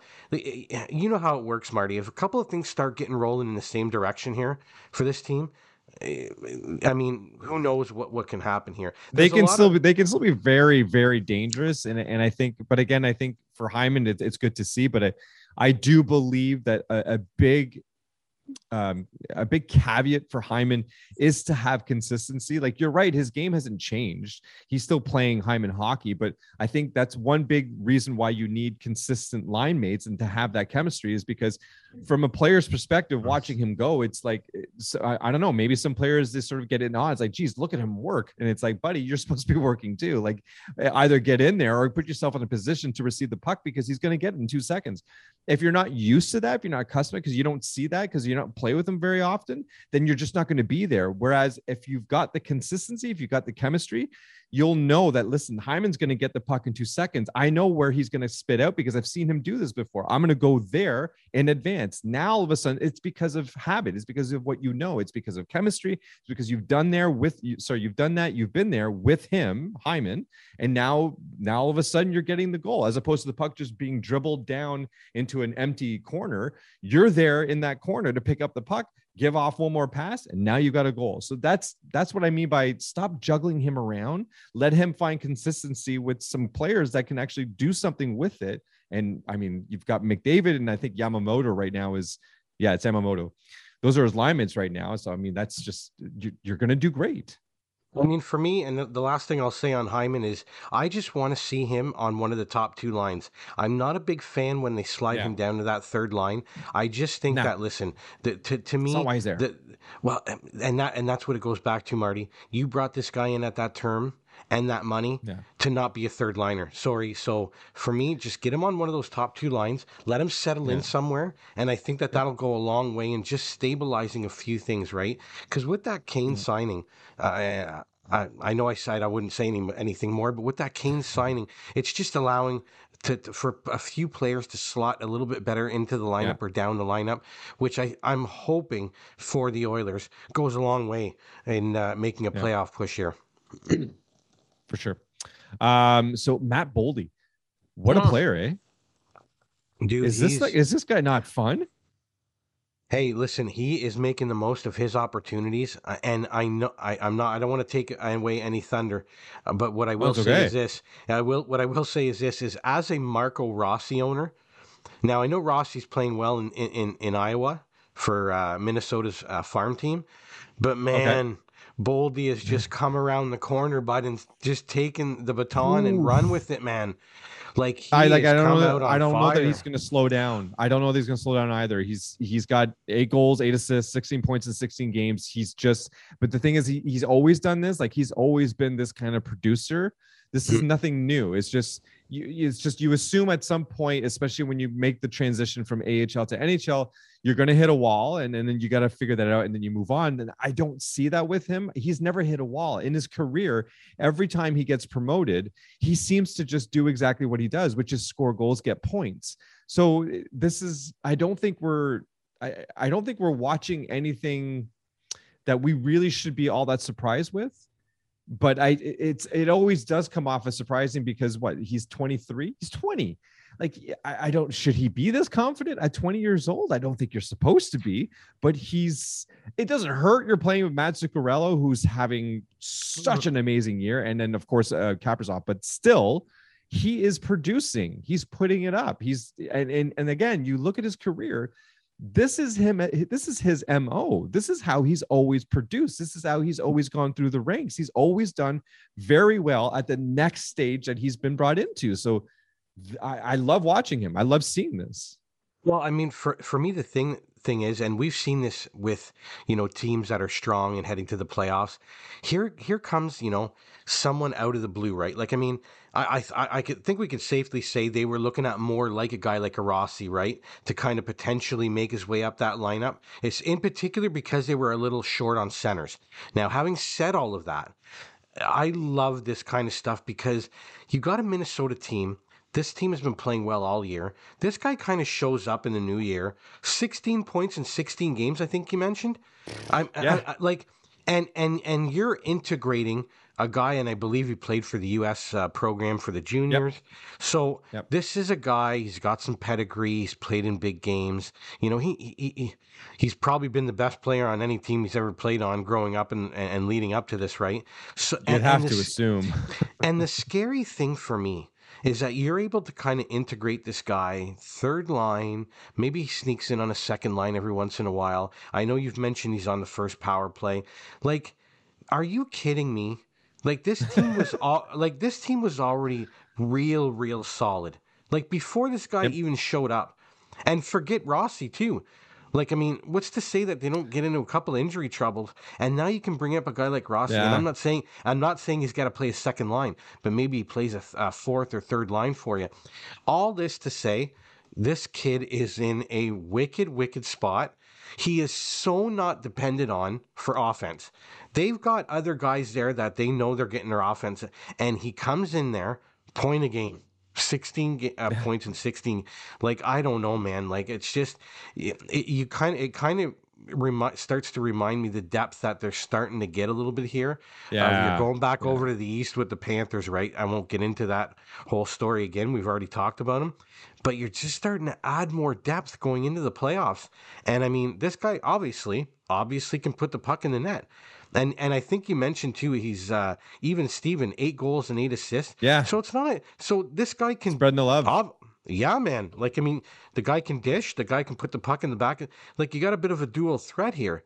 So, Well, listen, again, what's the most impressive thing to me is that this is nothing new for him. Again, because I look at his on Hockey DB every year. So when he starts out, he doesn't let up. So like his first year with the U.S. National Under-17 team, 41 points in 27 games, 17 goals. His first year in Boston College, 26 points in 34 games. This is actually his only really down year. He only had 9 goals, 26 points in 34 games. But the very next year, 31 points, 11 goals in 22 games. But then again, then his first season in Iowa, 18 points in 14 games. And this year, he's got 10 in 10. So everywhere he goes, all he does is produce. He's so consistent. So I only see the sky being the limit for a player like this. He never slows down. He takes it all on. When he played for the World Juniors, he had 5 goals in 7 games for 7 points. All he does is produce. All he's ever done. Like, I don't know how how the entire league isn't just talking about him all the time. I mean, Tom's got to be loving this guy because, I mean, the way this guy is playing, he's at least, you can kind of see this guy on a second line and first power play unit, right? I mean, the guy's on the first power play unit now. So, I mean, he's exactly what you just described. He's on the second line playing with Gaudreau and Fiala, and he's on the first power play. And it's exactly what look at the production you're getting out of him. I mean, the rich get richer in regards to that. And like I say, you still got Marco Rossi, who's, if I'm not mistaken, he was kind of flirting with a point a game down there. So you got some center depth down. I don't know. It's one of those teams, I'm looking at Calgary. So I'm looking at the Minnesota Wild. I get the feeling like some of these teams are going to be such a ridiculously tough out. Yeah. You just don't know how it's going to go. A series can kind of turn on a dime with injuries involved in the whole, and just with the parity of the league. But I'm looking at you, Calgary, and I'm looking at you, Minnesota, and I just get the feeling like if these teams go out, you are going to have to scratch and claw your way past these teams, man. Yeah. And when you start to see things like this, and you're mentioning Boldy, it's just the rich get richer, and the guy, on top of everything, Marty, I've watched a couple games and some highlights about this guy. He's got a little sandpaper with him too, eh? Like, oh, good. He's not, he kind of mucks it up a little bit. And if there's a scrum in the corner, and you know what I mean? He's so comfortable on the ice. I know. He's just so comfortable. And that's why he's doing so well. Now, I mean, for all we know, the guy could just be on a ridiculous hot streak. But like you're saying, I mean, the numbers kind of suggest otherwise. And you just got to kind of hope the kid can kind of keep it up.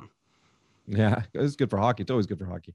Moving right along, Adrian Kemp, which all right. So I kind of shit on him a little bit for the All-Star game. And I'm not pulling back from that at all. I stand firm that, he was someone who benefited from the fact that, players get voted in rather than merit. So, I'm not pulling back from that, but I also said that, these weren't bad players. So they were just undeserving. So it is what it is. So, but the way things are going right now in LA, because LA is the real deal. They haven't slipped up. They're still going to be in the playoffs, I think, because they've shown that they've got that longevity consistency. And as long as this guy's clipping, they're winning. So he's got 7 points in his last 5 games. He's got 4 goals in his last 2. He's up to 23 goals in the season. So it doesn't appear that he's going to be slowing down. And honestly, the LA is going to just depend on him because he's leading the team in goals by a 9 margin. The next closest to him is 9 behind. So obviously this is the guy. So they ride or die with him, and it is what it is. And hopefully he stays healthy because it's fun. I like seeing LA. I've always had a soft spot for LA. So I like that. But again, don't mix what I'm saying here. I didn't, when you think of yourself that Panarin wasn't at the All-Star game yet Kemp was, that's what I was talking about then. But now what I'm saying is that he's a good player and he's doing really well right now. And LA's the real deal too. The one thing I do like, in particular to some of his stats, he's a -1, so he's not exactly a defensive liability. You're able to kind of throw him out there, and I'm sure that's why Yeah. he's been. And if I'm not mistaken, he's been on that top line off and on. I think he definitely top six, obviously, Yeah. especially with that production. So loving the plus minus. And again, because he's a younger player, right? You're able, if you can show the coach that you're not going to give up, goals every time that you're on the ice, that's going to go a Mhm. long way in you getting some ice time. And the other thing that kind of stands out for me a little bit in regards to him and being a younger player, he is Mhm. shooting the puck a lot. He's got 139 shots on the year. Yeah. So, Yeah. again, if you're looking for, especially in daily fantasy, I always like to kind Yeah. of mention that during our shows.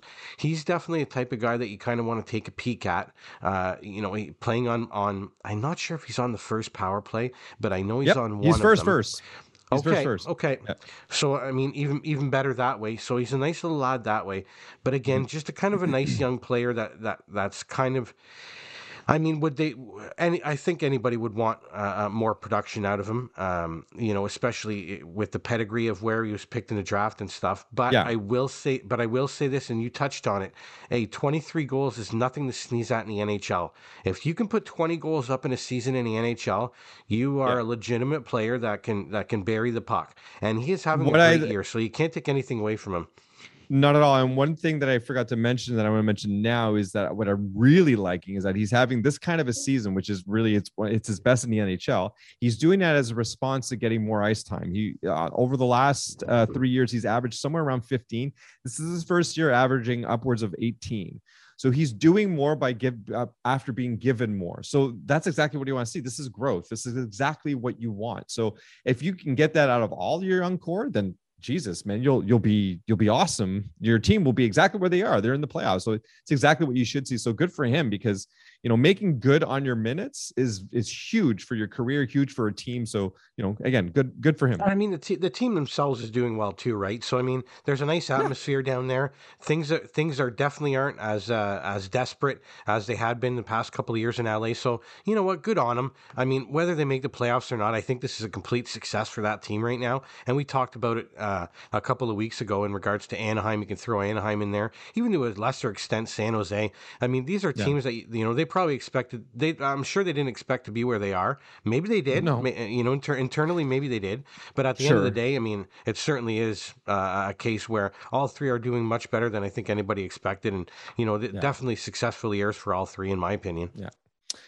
So I'm going to end with my little beastie boy here, Alexander Radulov, and quite frankly, players on the Dallas team collecting big bucks that I don't think they deserve anymore. So while I did pick Radulov, that essentially he caught my attention, but the same can be said for Ben Klingberg and Seguin. I'll give a pass for Ben. He's discovered that he's still a valuable and reliable leader in the locker room and in basically in other ways, but like Seguin, he could easily be here too. I could easily be saying Tyler Seguin, but I think I already picked on him once, so I'll let him off the hook this time. But for now, I'll just focus on Radulov and simply he's just basically disappeared. He's dwindled into obscurity over the last 2 seasons. He's making $6.25 million. He's supposed to be part of the offense, but with 16 points, 2 goals in 43 Oh games man. on just over 50. Like it's not like he's not playing. He's playing over 15 minutes. He's also a -15. Like there's nothing to write home about this here. Like this is his last year on his contract, and it might honestly, I think this is his last year in the NHL. Maybe another team picks him up, and he goes on. It goes on to do something on a 4th line somewhere, but. I've got nothing left for Radulov. Like he's always been.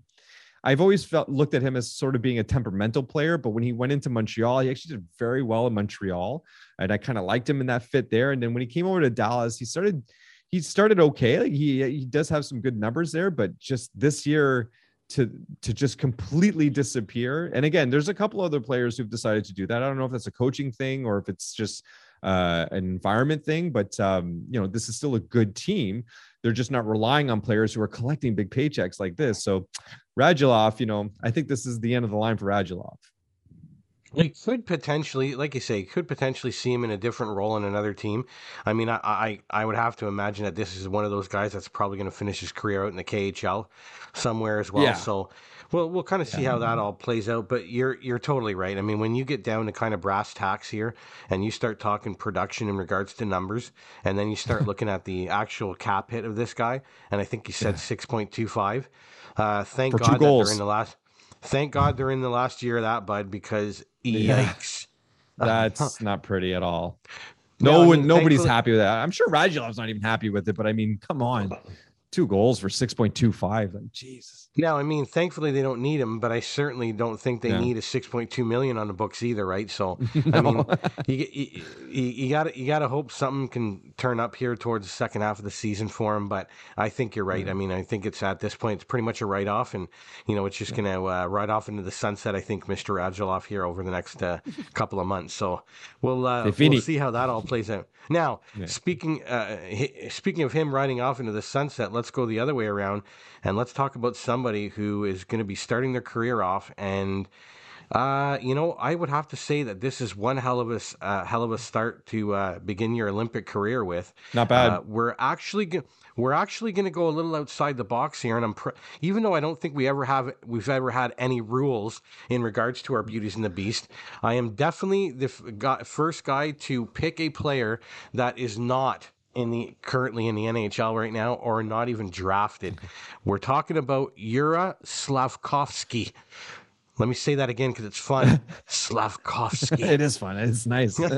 So listen, this is a kid that is seen definitely in the top five and probably much higher after his performance at the Olympics. 17-year-old kid out of Slovakia, if I'm not mistaken. You're looking at a big boy, 6'4", 218 pounds, 17 years old. At the Olympics, he ended up with 7 goals in 7 games for 7 points. Where his club team is playing in Finland's top division. I think he plays for Jokerit, but I'm not 100%. I'd have to double check on that. I'm on it. Either way, this guy has played himself into, my personal opinion, the top 3 of the draft. And I mean, yes, you've got Shane Wright down there in Kingston, and he's been kind of long seen as the favorite to go number 1. I mean, Marty, with the way he played at the Olympics, you definitely could not argue with somebody, I don't think, picking this guy first overall. I mean, with the way. Turan Poloserura. I don't know what that's the name of his team. Okay. All right. Well, hey, man, he plays there. Definitely saying it wrong. He plays there. So listen, this kid, keep an eye on him at the draft, because I really think his stock just went through the roof here with the way he played, and he made enough noise for sure. Well, I think the thing that, of course, is really getting all these GMs licking their chops is the size of the kid. I mean, 6'4", 218. He's at 17. I know, man. Oof. And the scary thing is that whatever team he goes to is going to get their strength and conditioning coaches on this guy. Can you, honestly, man, if this guy's able to do some of and look, he didn't play against the best in the world at the Olympics, but these guys aren't chumps either. Sure. There's some great players over there. I mean, you're talking about a 17-year-old here that's playing against that's playing against grown men. So all the best to him at the draft. I think you definitely have to keep your eye on this kid. As a Habs fan, I'm certainly licking my chops a little bit here. If Montreal doesn't end up getting first overall, maybe they end up sliding and getting this kid. Who knows? He definitely fit the bill in the way of size. And listen. You're going to want to keep your eyes on Yura Slavkovsky over the next few months. Slavkovsky. It's the best, man. It's the best. Whoa. Like it. Okay. Holy shit. Got a little overexcited there, bud. All right. So moving on here before Marty gets too excited. Darcy Kemper. Now, this guy had a little bit of a hiccup here with an injury earlier in the year. But, I mean, this guy has been playing off the charts. I want to say the last 18, 20 games.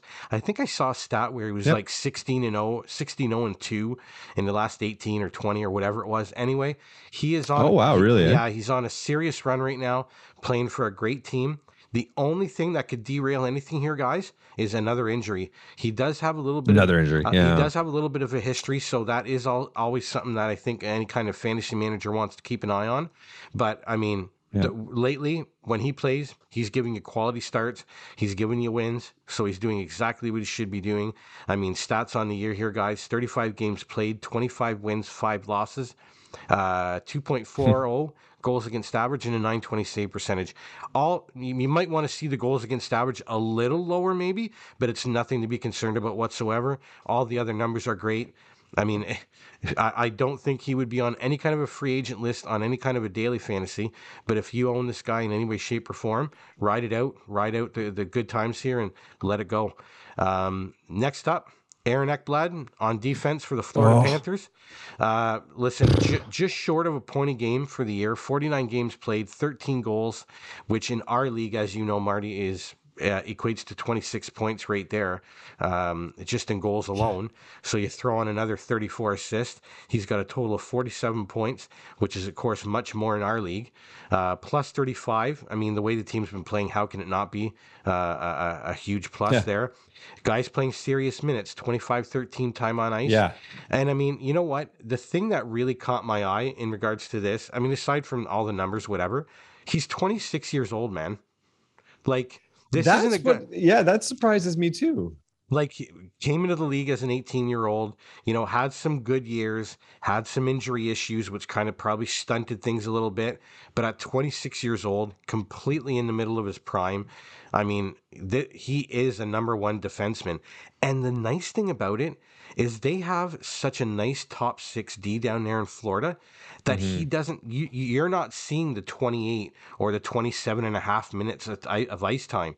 You're probably going to see that big uptick in the playoffs when they start to maybe shorten the bench a little bit.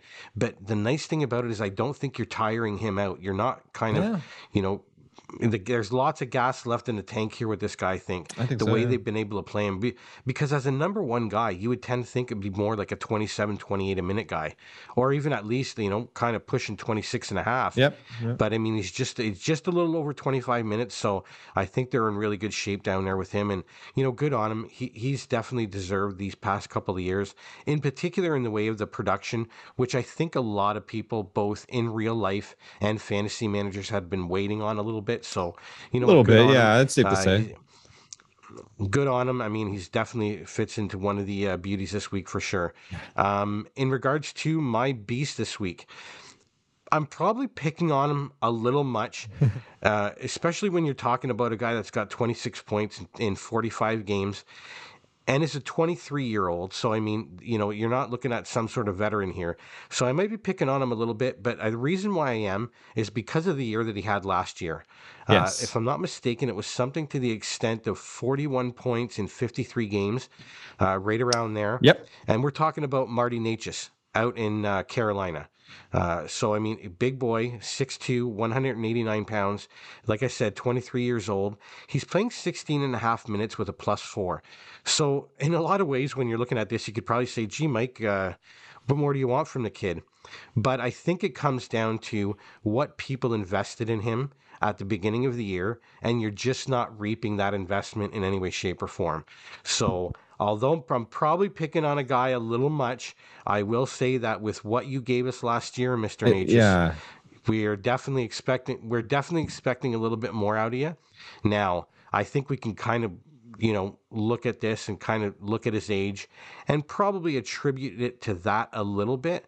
But what I will say is I do believe that the emergence of Seth Jarvis on this club, and also the signing of Kotkaniemi, if for nothing else, taking playing time away from him, has definitely had an effect on his game this year. Now, is Kotkaniemi there next year? We don't know. We'll see what happens. I certainly do believe that Jarvis is entrenching himself into that lineup with his play. I mean, this guy that likes to throw his weight around too and can put the puck in the net. So they like what he's doing down there. It isn't over for Necas in any way, shape, or form.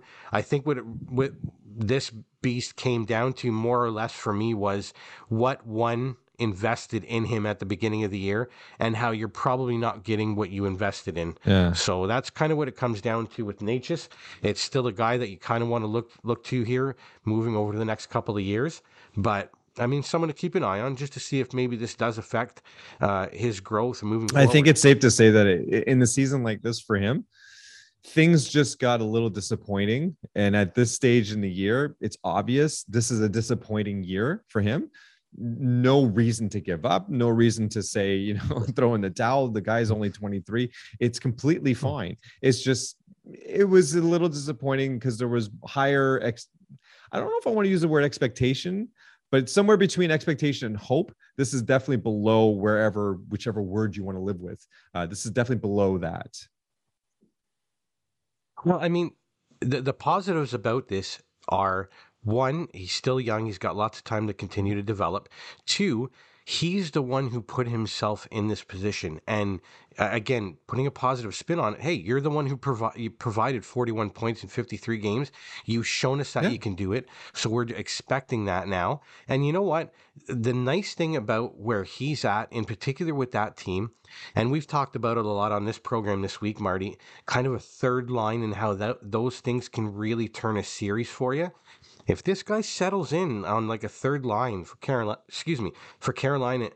marching towards the playoffs and getting and taking a deep run, hey, listen, this is a guy who's provided offense for you. And if I haven't looked at their roster, but I'm just kind of going off at the top of my head here.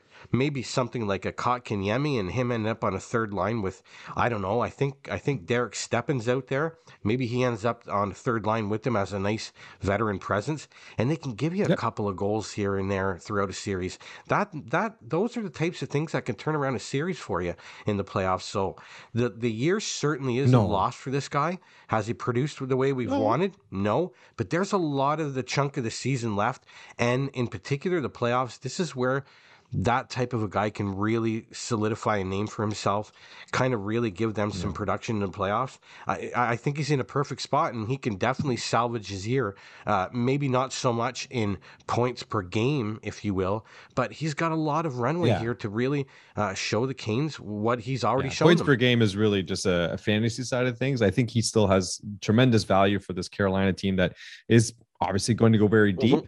And it's just nice to know that you've got that option, like you said, in the third line, that you can just throw that out there and there's a solid chance that it could turn around at any given moment. So there's nothing bad about that situation at all for either him or the team. So it's no, it'll be interesting. I was gonna say it's a funny spin on it's funny positive spin on a beast, because usually, I mean, with the way I ended things with Radulov, we're ending things on a much nicer note with Mr. Martin over here.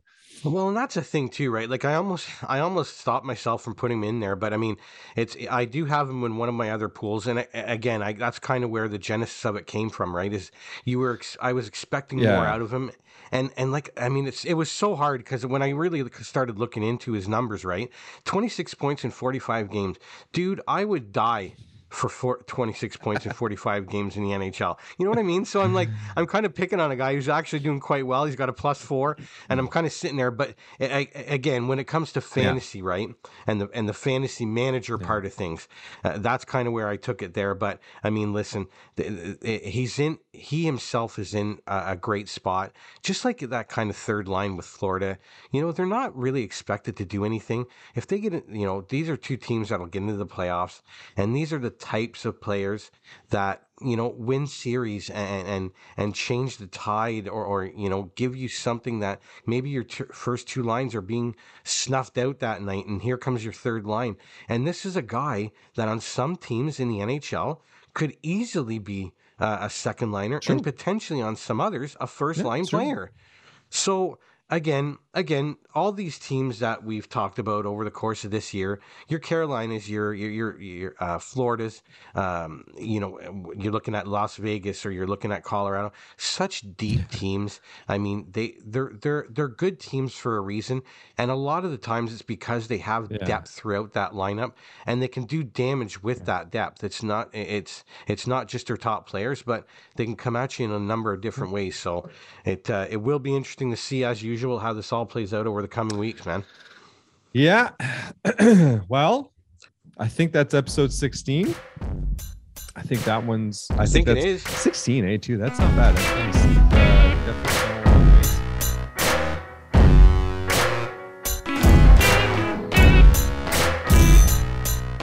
Thanks to everyone out there for listening.